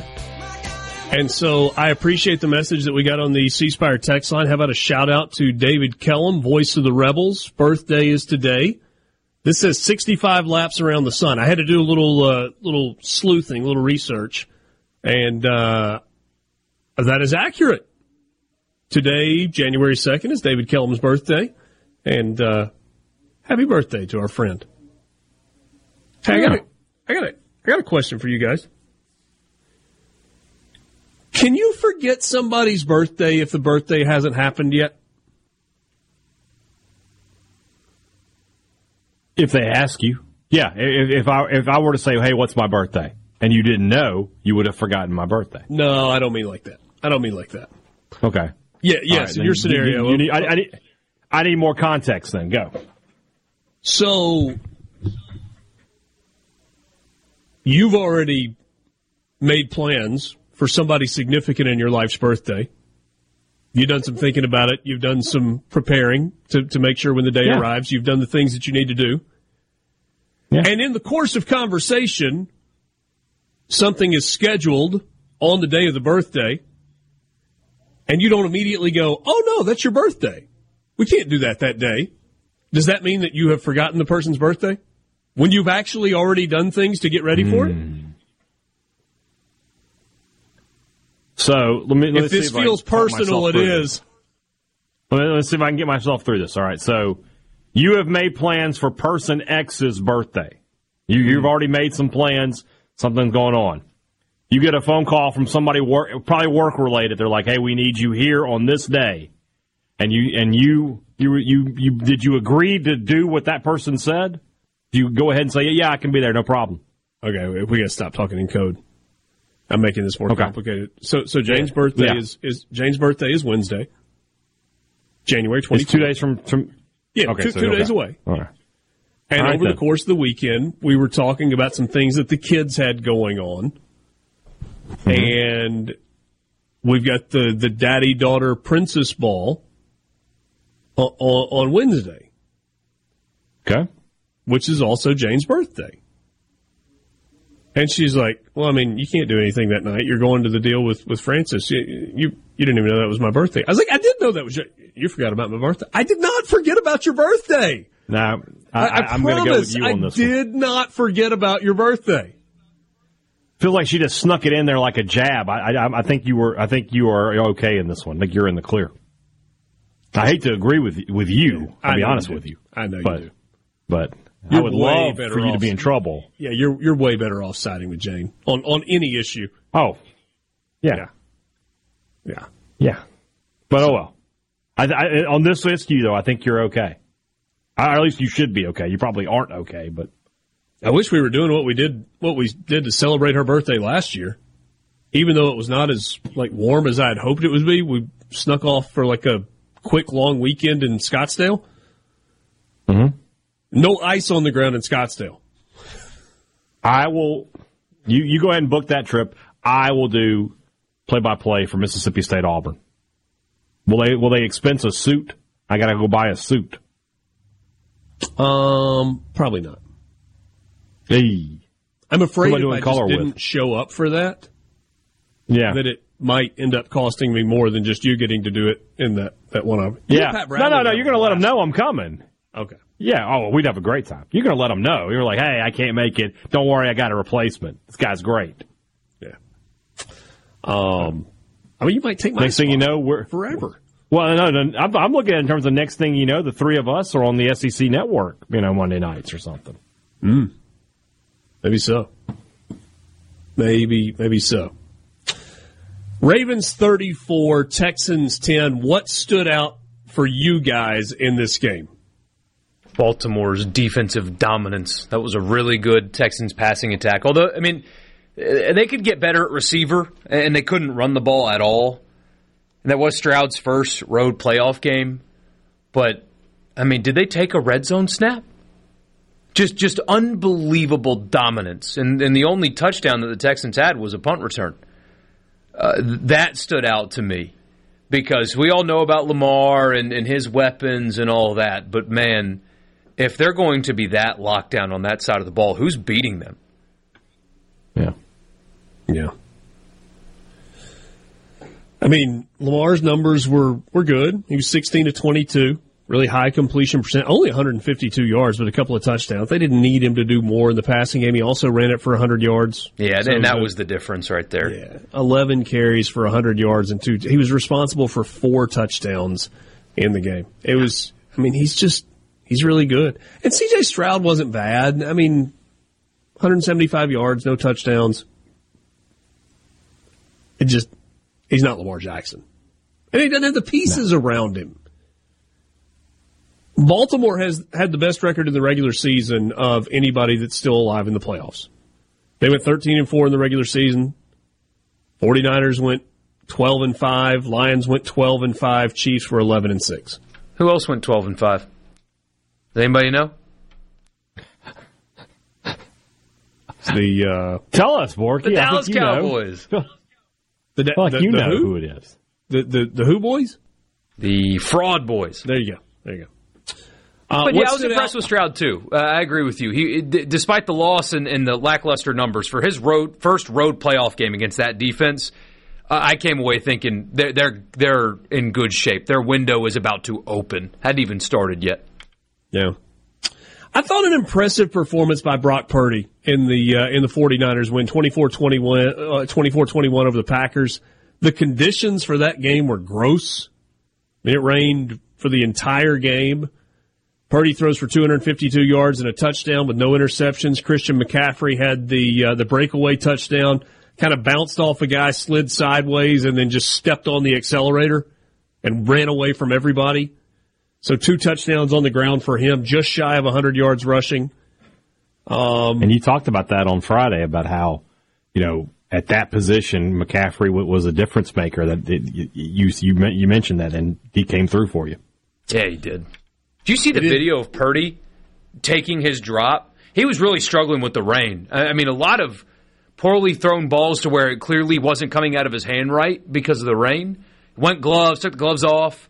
But during his drop, he brings his right hand down to his waist and is wiping his hand off as he's going through his progressions on his leg before he brings his hand back up on the ball to throw the ball.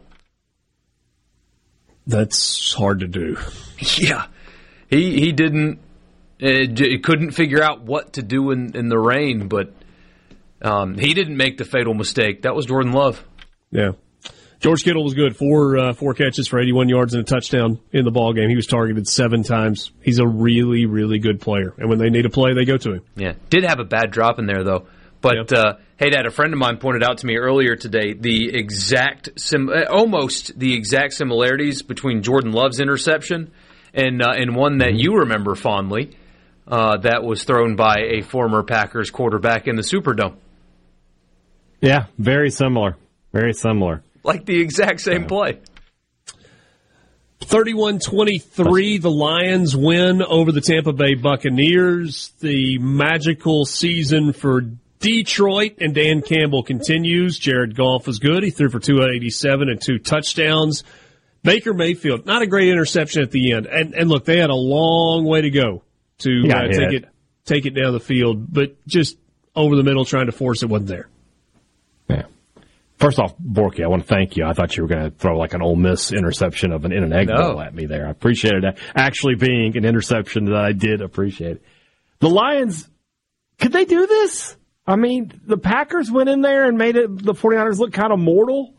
Could this happen? I don't know. I don't think it could, but I'm excited that there's potential.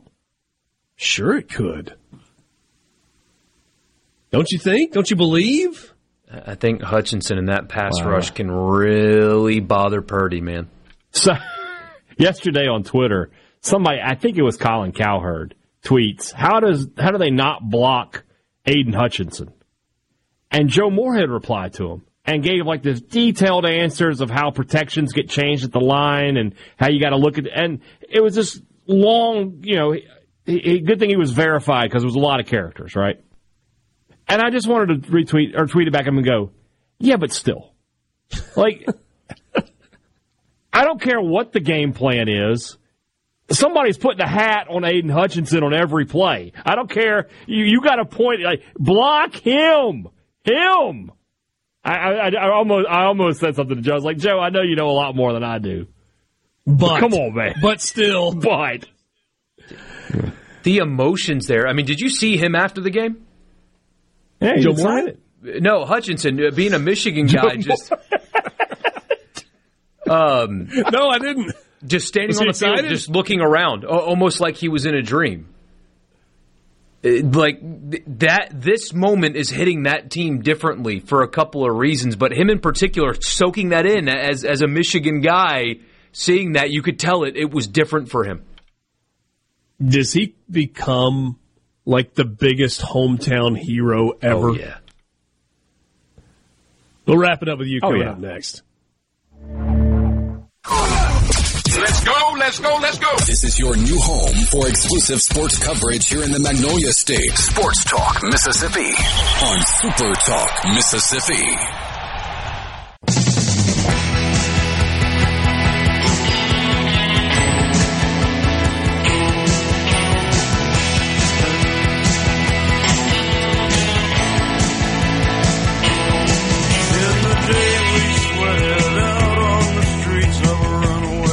So think about growing up in Plymouth, Michigan, which is part of the Detroit metro area. I mean, full-on suburb. It's almost exactly halfway between Detroit and Ann Arbor.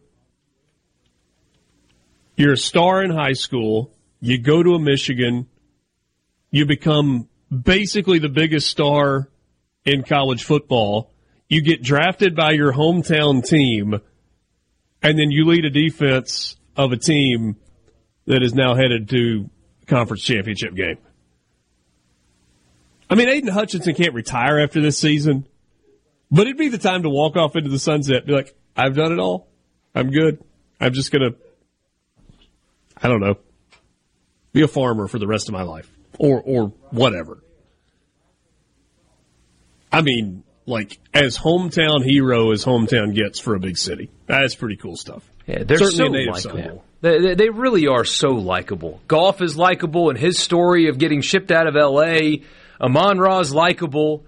And Dan Campbell's postgame, I swear, instead of paying like some joker $50,000 to come speak to your company for motivational purposes, just play Dan Campbell's postgame speeches.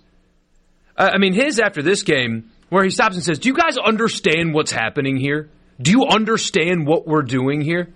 I love that. Just he is different, and that team in that locker room is different. I hope they win. What a cool story. They haven't been in this position since before I was born. Yeah. And he was mocked. I keep going back to that. He was mocked. Universally. Bad hire. Oh, he's just kind of an idiot. What are the Lions doing? This is why they can't win. And then you had the grifters come in and talk about why he got the job, and it's because of something that we don't need to get into, but it was universally mocked. And now look at him. It's pretty good stuff. Yeah, Jamel Hill's who I'm referencing, and that opinion of Dan Campbell only got that job because of what he looks like. Yeah, all of that. You got it from every angle. I wasn't going to paint you into that corner and make you explain yourself. No. And Hey Dad certainly wasn't going to. No. That's yourself. No, wasn't going to happen. And they're biting kneecaps. Just like you said, you knock me down on my way up, I'm going to bite your kneecap off. Okay, Dan, that's weird, but I'm here for it. Yeah. All right, so our conference championship game's coming up on Sunday. Doubleheader on Sunday, 2 o'clock and 5:30. Chiefs at Ravens. Baltimore favored by 3.5. Bet against Patty Mahomes at your own peril. Lions at Niners. San Francisco, a touchdown favorite. 7-point favorite.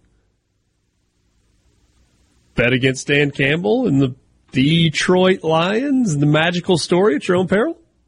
Maybe? Just thinking. These are different, right? These don't feel like the conference championship games that... The crazy thing about the NFL, though, it doesn't matter. Yeah. Like Baltimore, Kansas City feels okay. Like, I mean, Baltimore's good year in, year out. Obviously, Kansas City is what it is, but San Fran and Detroit. So, the cost to get in for that Chiefs-Ravens game, $407 is the get-in-the-door price. Makes sense. Does this, though? Levi's Stadium, Lions at 49ers, temperature 69. Tickets as low as $12? There's no way that's right. Especially not with the Lions fans and how they're going to travel. Well, I mean, Borky, I'm looking at it right here. Is it standing room only? Section 129, lower level, row 34, $33. That can't be right. Yeah, there's buy them. Yeah, buy them and resell them. And resell them. Buy them, Richard. You can make a huge profit here. This can't be. Something's going on here. No way. How have you not clicked buy yet? Buy it. Maybe I will. But Richard about to make about $1,000 here. Whoa. He's figured it out. ESPN has the wrong link. This is for the NFC Championship game watch party inside Ford Field. I knew that. Don't buy them. Don't buy them. That's funny. Let's see here. This one in Santa Clara. By price, cheapest ticket, $758, it appears. That makes a little more sense. Yeah, same section in Santa Clara as that $38 ticket, $2,300. Hey, thanks for being with us. Sports Talk Mississippi with you in the Pearl River Resort studio. Enjoy your Monday night.